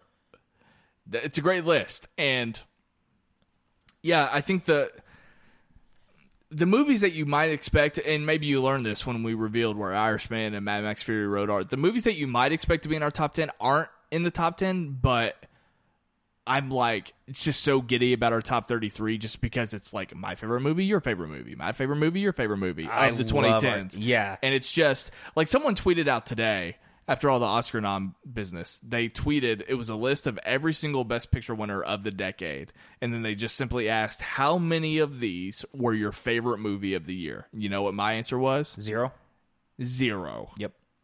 And that's kind of something you and I talked about, actually, and had really looked at, because, I mean, spoiler alert, I'll say it, the artist is nowhere on here, because neither of us were like, man, that movie just is the 2010s. Right. Like, it just didn't speak to us in that way, and that's okay. Like, again, this is a very representative list of our tastes, and I think that it's also one that our audience collectively will attach to, because I feel like we are also speaking to their taste. Right. Hopefully. I think so too. I mean, I think what it comes down to is I think people will pick apart the superhero rankings, and I don't think people will be able to disagree with the actual movies we discuss, just the number. But it's like, really, like, it's fine. Like, that's the part that's fun. It's going to be like, how dare you say that blah, blah, blah is better than The Irishman? Like, that's the kind of stuff we can rib each other for and things like that. But unless it gets out of hand. But, I mean, it's fun, but it's also, like, it's weird. I'm not trying to make the case that you should. I want this list to be taken seriously, but I also want to make it clear that it is what it is. And so, yeah. Yeah, no, 100%. And I think that I'm really excited as we break down the next two parts, because there's some really great stuff coming up that I can't wait to talk about. Yeah. Like you said, especially 1 through 33, it's literally just like movies you and I fucking love. Yeah, that's right. So, like, not really that we don't like all of this stuff. Like, we tried really hard to make sure that we had seen most of the stuff on here, but, like, between both of us, there's not a movie on here that, like, neither of us saw that we just felt like needed to be on here. Not like that. Because I think movies we fucking love started with, for me personally, number 96 with Wonder Woman. Maybe Upgrade. Attack the Block I like, but, like, love, I think it probably starts with Wonder Woman at 96. So, sure. But 33 to number 1, it's just like banger after banger after banger. Yeah, and that's what I'm super excited about getting to, because there's some absolute great shit was gonna say, I think it would be hilarious if we just name the movies off and we're like screaming in between each. Like we're not even talking. We're like blah blah blah blah blah. Yeah, and then you go blah blah blah blah blah. Yeah. It's just us screaming. It's just like fuck yes! It's just constantly hooting and hollering. Yeah, I think it's gonna kind of be that way, but also then we're gonna be like, you know why this movie fucking rocks? Because everything in it is fucking awesome. That's right. That's right. So yeah, get ready, guys. It's gonna be wild. That concludes part 2. You guys, we're a third of the way through our top 100, and we're halfway through this series. Thank you so much for listening to this. I hope you're enjoying it. Hope it's a lot of fun. Hope you're interactive in healthy and positive ways. Have no problem ribbing each other over this kind of stuff. Can't wait to hear from you all. Let us know on Twitter what you think. We'll pimp out our handles in just a second. But real quick, let me just, again, pimp out letterboxd.com/moviehousepod. So right now, the honorable mentions list will be available. That is not ranked. It's just the movies. We will put out 100 through 67, this episode, the day before part 3 is released. So to be on the lookout for that, go on and follow letterboxd.com/moviehousepod, and we'll be able to see all of this together collectively. I can't wait for Movie House to follow me back on Letterboxd, you guys. Let me tell you right now. It's going to be a great day. Movie House doesn't follow Ryan Snelling on Letterboxd either. That's what I'm saying. Like, I think Movie House has been doing some drugs again. I think so. Yeah. Probably. But probably drinking too much. Drinking way too much. That's right. Oh, man. Where can the good people find you online? You guys can find me on Twitter and Instagram at PJ_Campbell. You can find me over at the PJ Campbell Show, wherever podcasts are sold, and here weekly talking movies and shit with Ryan, which is my favorite thing. So look forward to more Movie House, guys. I'll just be transparent. I don't know what's going on. Like we're in this phase, this transition. This podcast feed was called something. And it might, like at the time that I'm saying this, it might still be called that thing. But it's not supposed to be called that thing anymore. I was texting while we were recording to try to see this through. I don't think it's happened yet. So who knows? If you like the content we're doing here, just stay put. That's all you need to know. Doesn't matter what the name of it is. If you're listening to me right now, don't do anything else. Except share this shit. Except share it. But also consider how you share it and how you word it. Because you want to refer to us as the new thing, even though you might be linking an old thing, and it gets complicated, and I'm already annoyed with myself for bringing it up. You guys can figure it out. It's the internet. It's 2020. If you can't, then you don't deserve to listen to us. Then your name is Ralph. Twitter and Instagram at WhatUpSnell. I think I pimped that out, and we'll see you on the next one, part 3, number 66 through 34. See you there. Bye-bye.